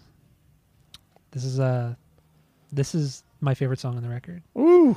This is my third favorite Korn song of all time. Is Ooh. Lies. Yeah. That song's Got great. the Life, Proud, and Lies, man. Those three songs. I thought Got the Life was your favorite Korn song. I said Got the Life is my favorite. I said Got the Life and then this is your Proud. favorite on the record. This is my favorite on the record. Yeah. Yeah. But this is my third favorite Korn song ever. Okay. Yeah.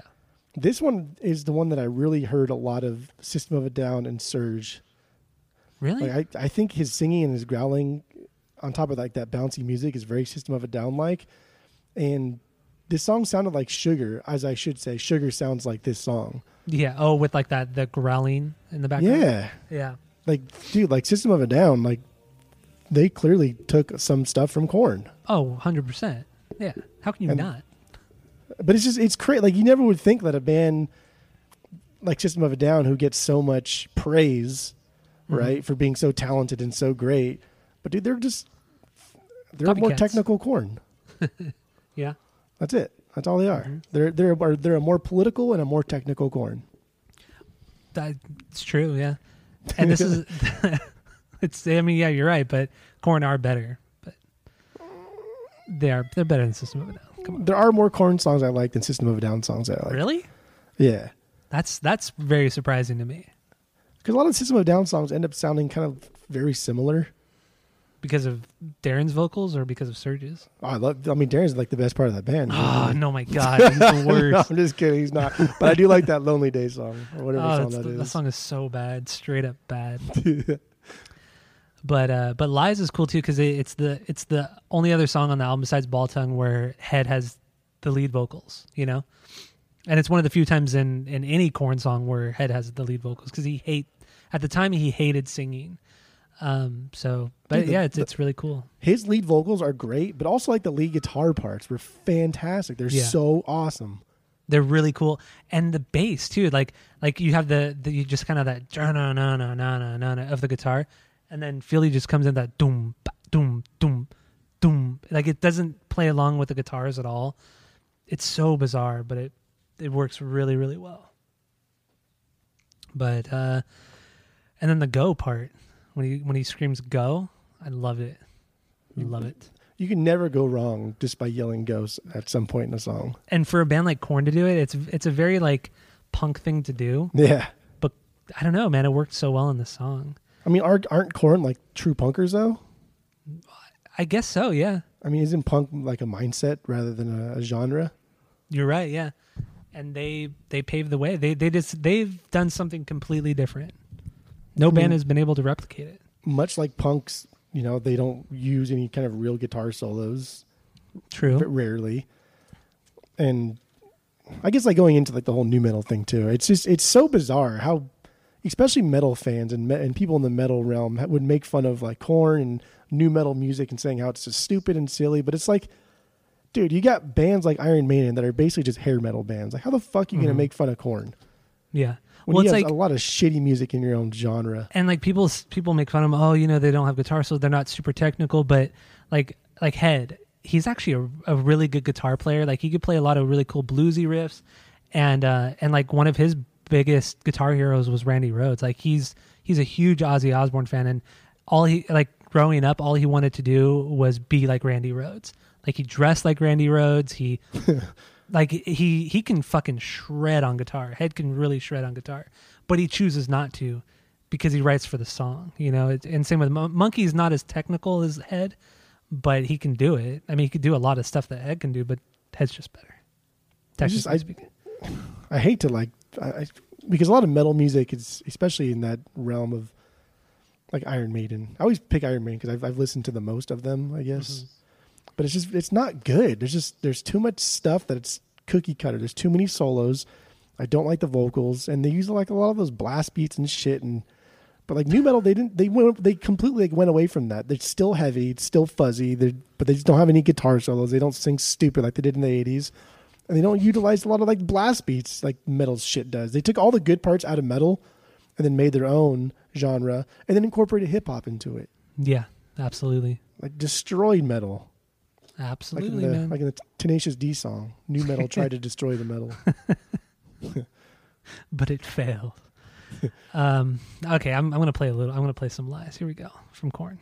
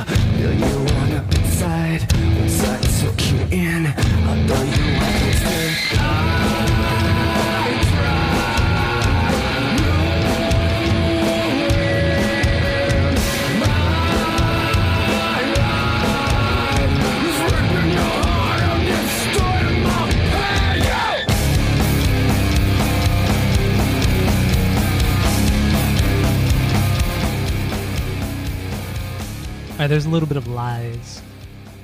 Banger, dude. Banger. I had to play the go part. It's great. But yeah, man, we talked about the vocals. We talked about what else you got on Lies? I love those guitar parts. I love those. Yeah. They were doing something special back then, man. Definitely doing something special. Good stuff. So I mean, I guess that leaves the last song, Daddy. Yeah, this song was also a Sex Art song. It started with Sex Art, and then Jonathan brought it over to Korn. And I mean, the song is called Daddy, but it's not actually about his dad. It was about a family friend. Come to find out, it was actually a babysitter who sexually abused Jonathan, and he really breaks down and cries, and it's a pretty emotional song. It's very emotional. It's sad on a lot of levels.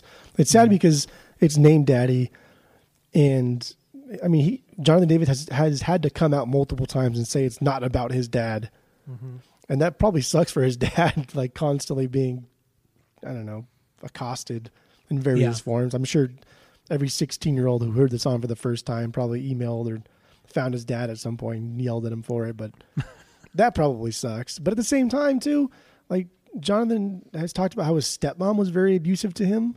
Yeah, well, his aunt. The song "Kill You" on Life is Peachy is about his aunt who would like abuse him, like verbally and like hit him and stuff, and But like burned cigarettes on his arms and stuff. Like how the hell does his dad not know? yeah, I don't know.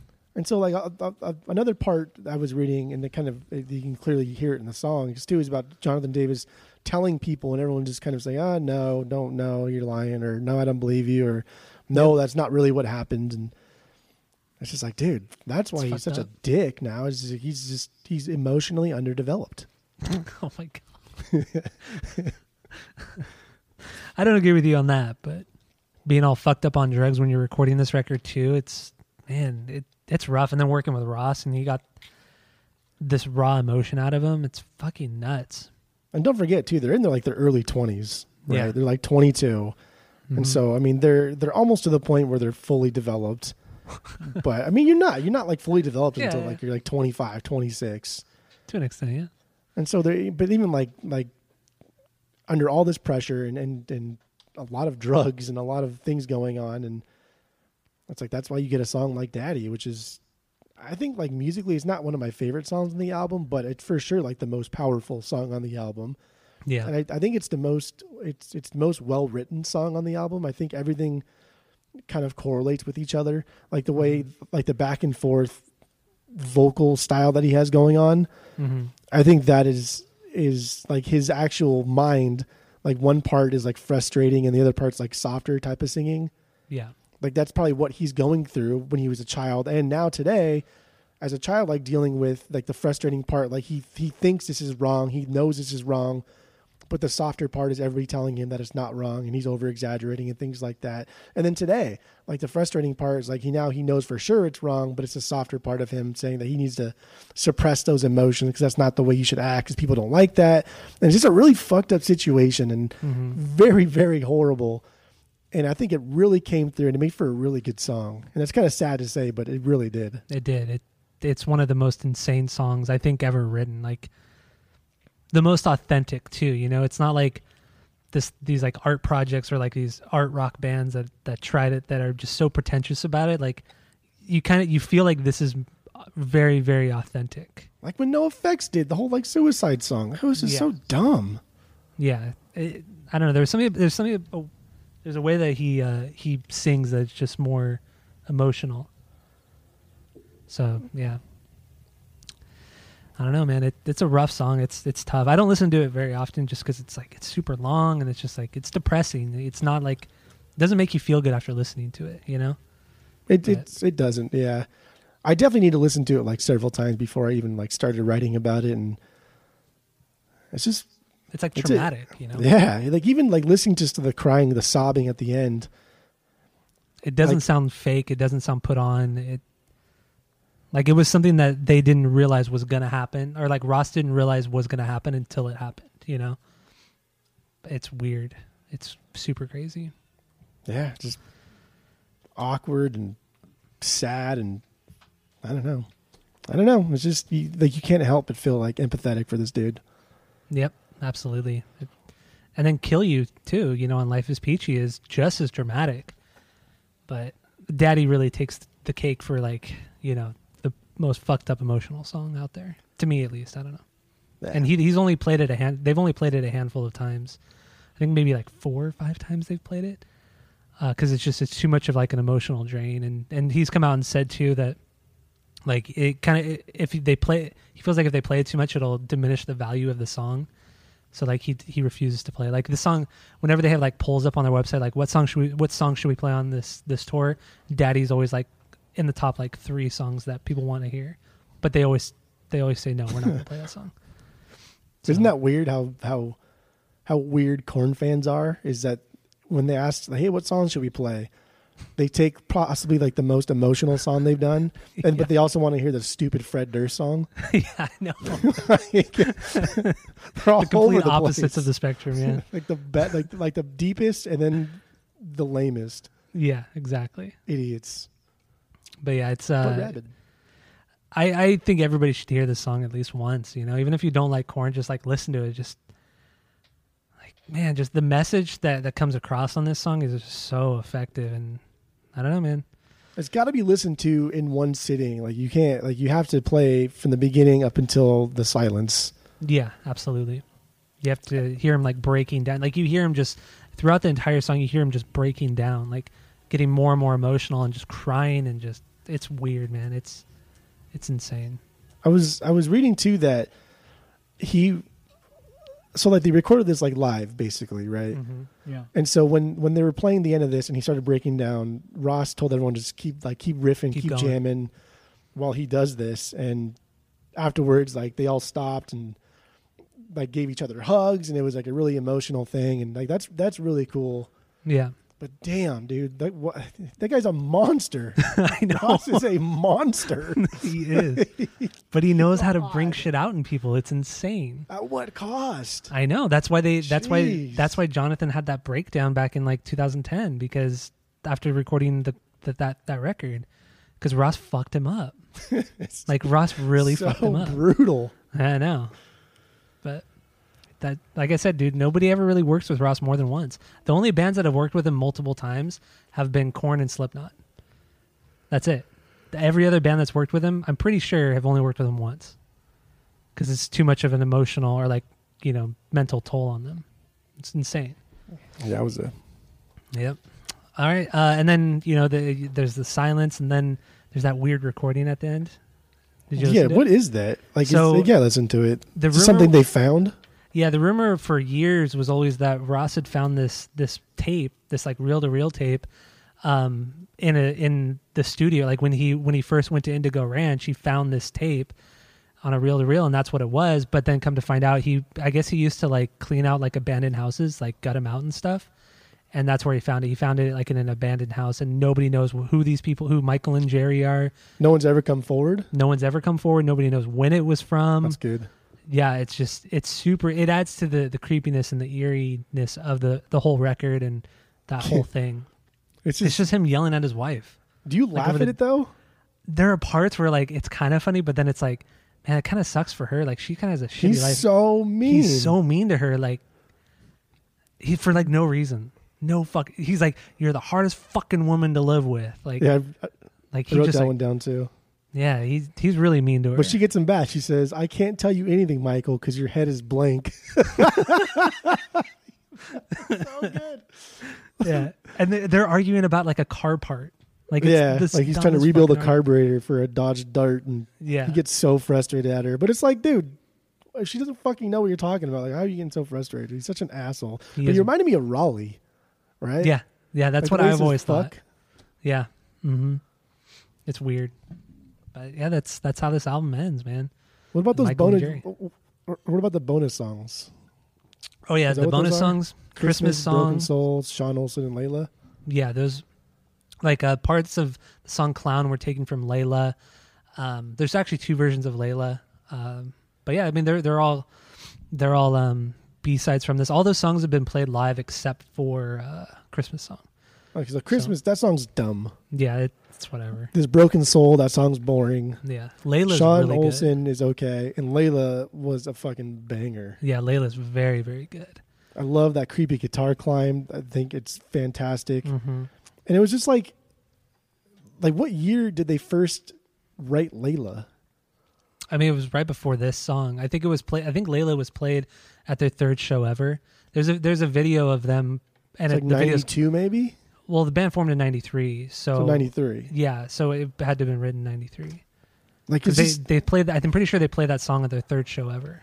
it's just crazy. Like how do you come up with something like this when no one I else know. is doing anything that sounds like this? It's It's just really weird. it's insane.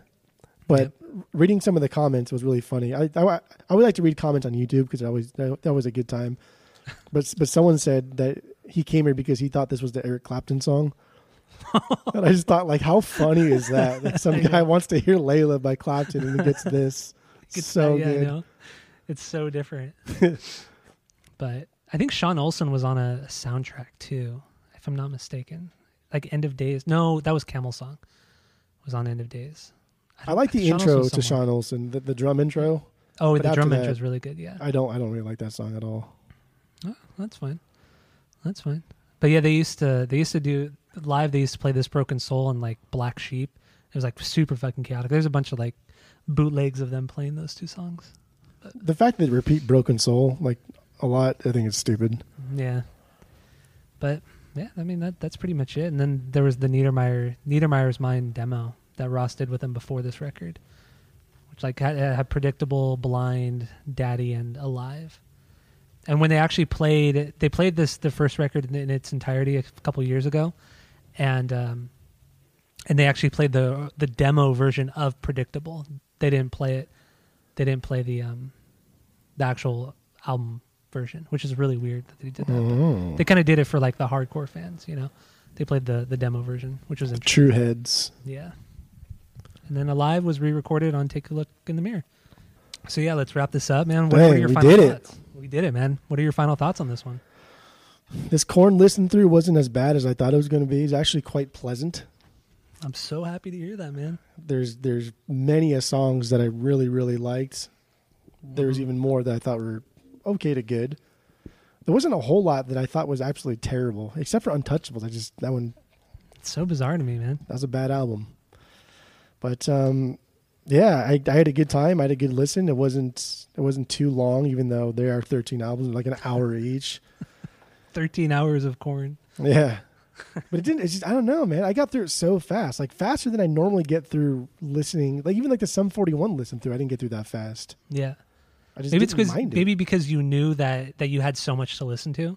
Maybe that was it too. I don't want but to also get, because like, it's good. backed up, I guess. Maybe. Yeah. I don't know. But also, you know, you may not agree, but I've always felt every single Korn record sounds different from the last. Like none of their albums sound the same. They all have a different like tone to them, and they're just none of them sound alike. But that's just my opinion on it. Except for maybe like, I don't know. No, they all sound different. I don't know. They all sound different, but the same. Yeah.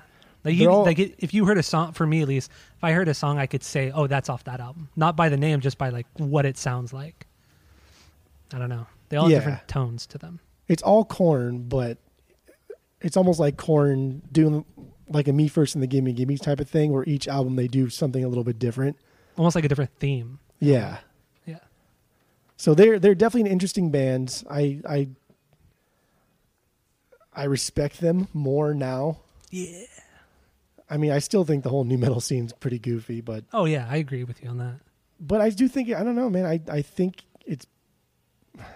it's more fun than the metal scene, and I think there's more there than the metal scene. Mm-hmm. The metal scene has evolved into now metalcore, Mm-hmm. and that is just god awful.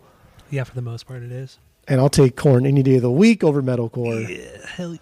But yeah, man, this album was fantastic. This was great. It had some really fun parts that I thought were great, and they kind of bounced along and they were goofy. And then it had some really gnarly, heavy shit that made me feel uncomfortable and want to cry. Yeah, It was a roller coaster through and through from start to really finish is. of their discography and this album, because the Nothing was a fucking fantastic album too. It's crazy how It's like good top that 5 for me. that or album is. something. It was so good. Yeah. Remarkable. But this is going to get probably, I'll do 2.8. Fuck. Wow. Yeah, I'll go. That's I'll shocking. Go, I'll do 2.8. That's amazing. That's There were 3 songs that were okay. One of them was almost a stinky stink, but I don't know, man. Clown, Divine, Blind, Daddy. These are just, you can't beat them. they're Can't beat untouchable. 'em. They are untouchable. Mhm. They're the untouchables. Yeah, I mean, if anybody knows me, they know this is my favorite band, and yeah, I really don't have a lot of negative things to say about the band. Don't have anything negative to say about this album. I think it's absolute perfection. It's perfect. It's a perfect 3, man. I can't rave more about Korn than I already do. So I'm keeping it short for you. Short and great. sweet. Short Not and like sweet. Korn. Perfect band, perfect album. Can't go wrong with it, man. It's a great listen through and through. So, I mean, you can listen to the song front to back and it's perfect, or you can take songs out individually and the songs are just perfect in themselves. Like, it's great. Absolutely great. So, yeah, that's about it. I mean, you got anything else to say about Korn, the band, or this album, or ready to get the hell out of here? No, I mean, I think that's about it. We're pretty deep in here. Yeah, this is a long episode. Surprisingly deep. Yeah, I'm surprised we talked for as long as we did. But there you go. That's it. That's all. This is Asinine Radio. Thank you all for listening. Go to iTunes, go rate, review, and subscribe to us on there. Follow us on social media at Asinine Radio. Once again, that's it. That's all.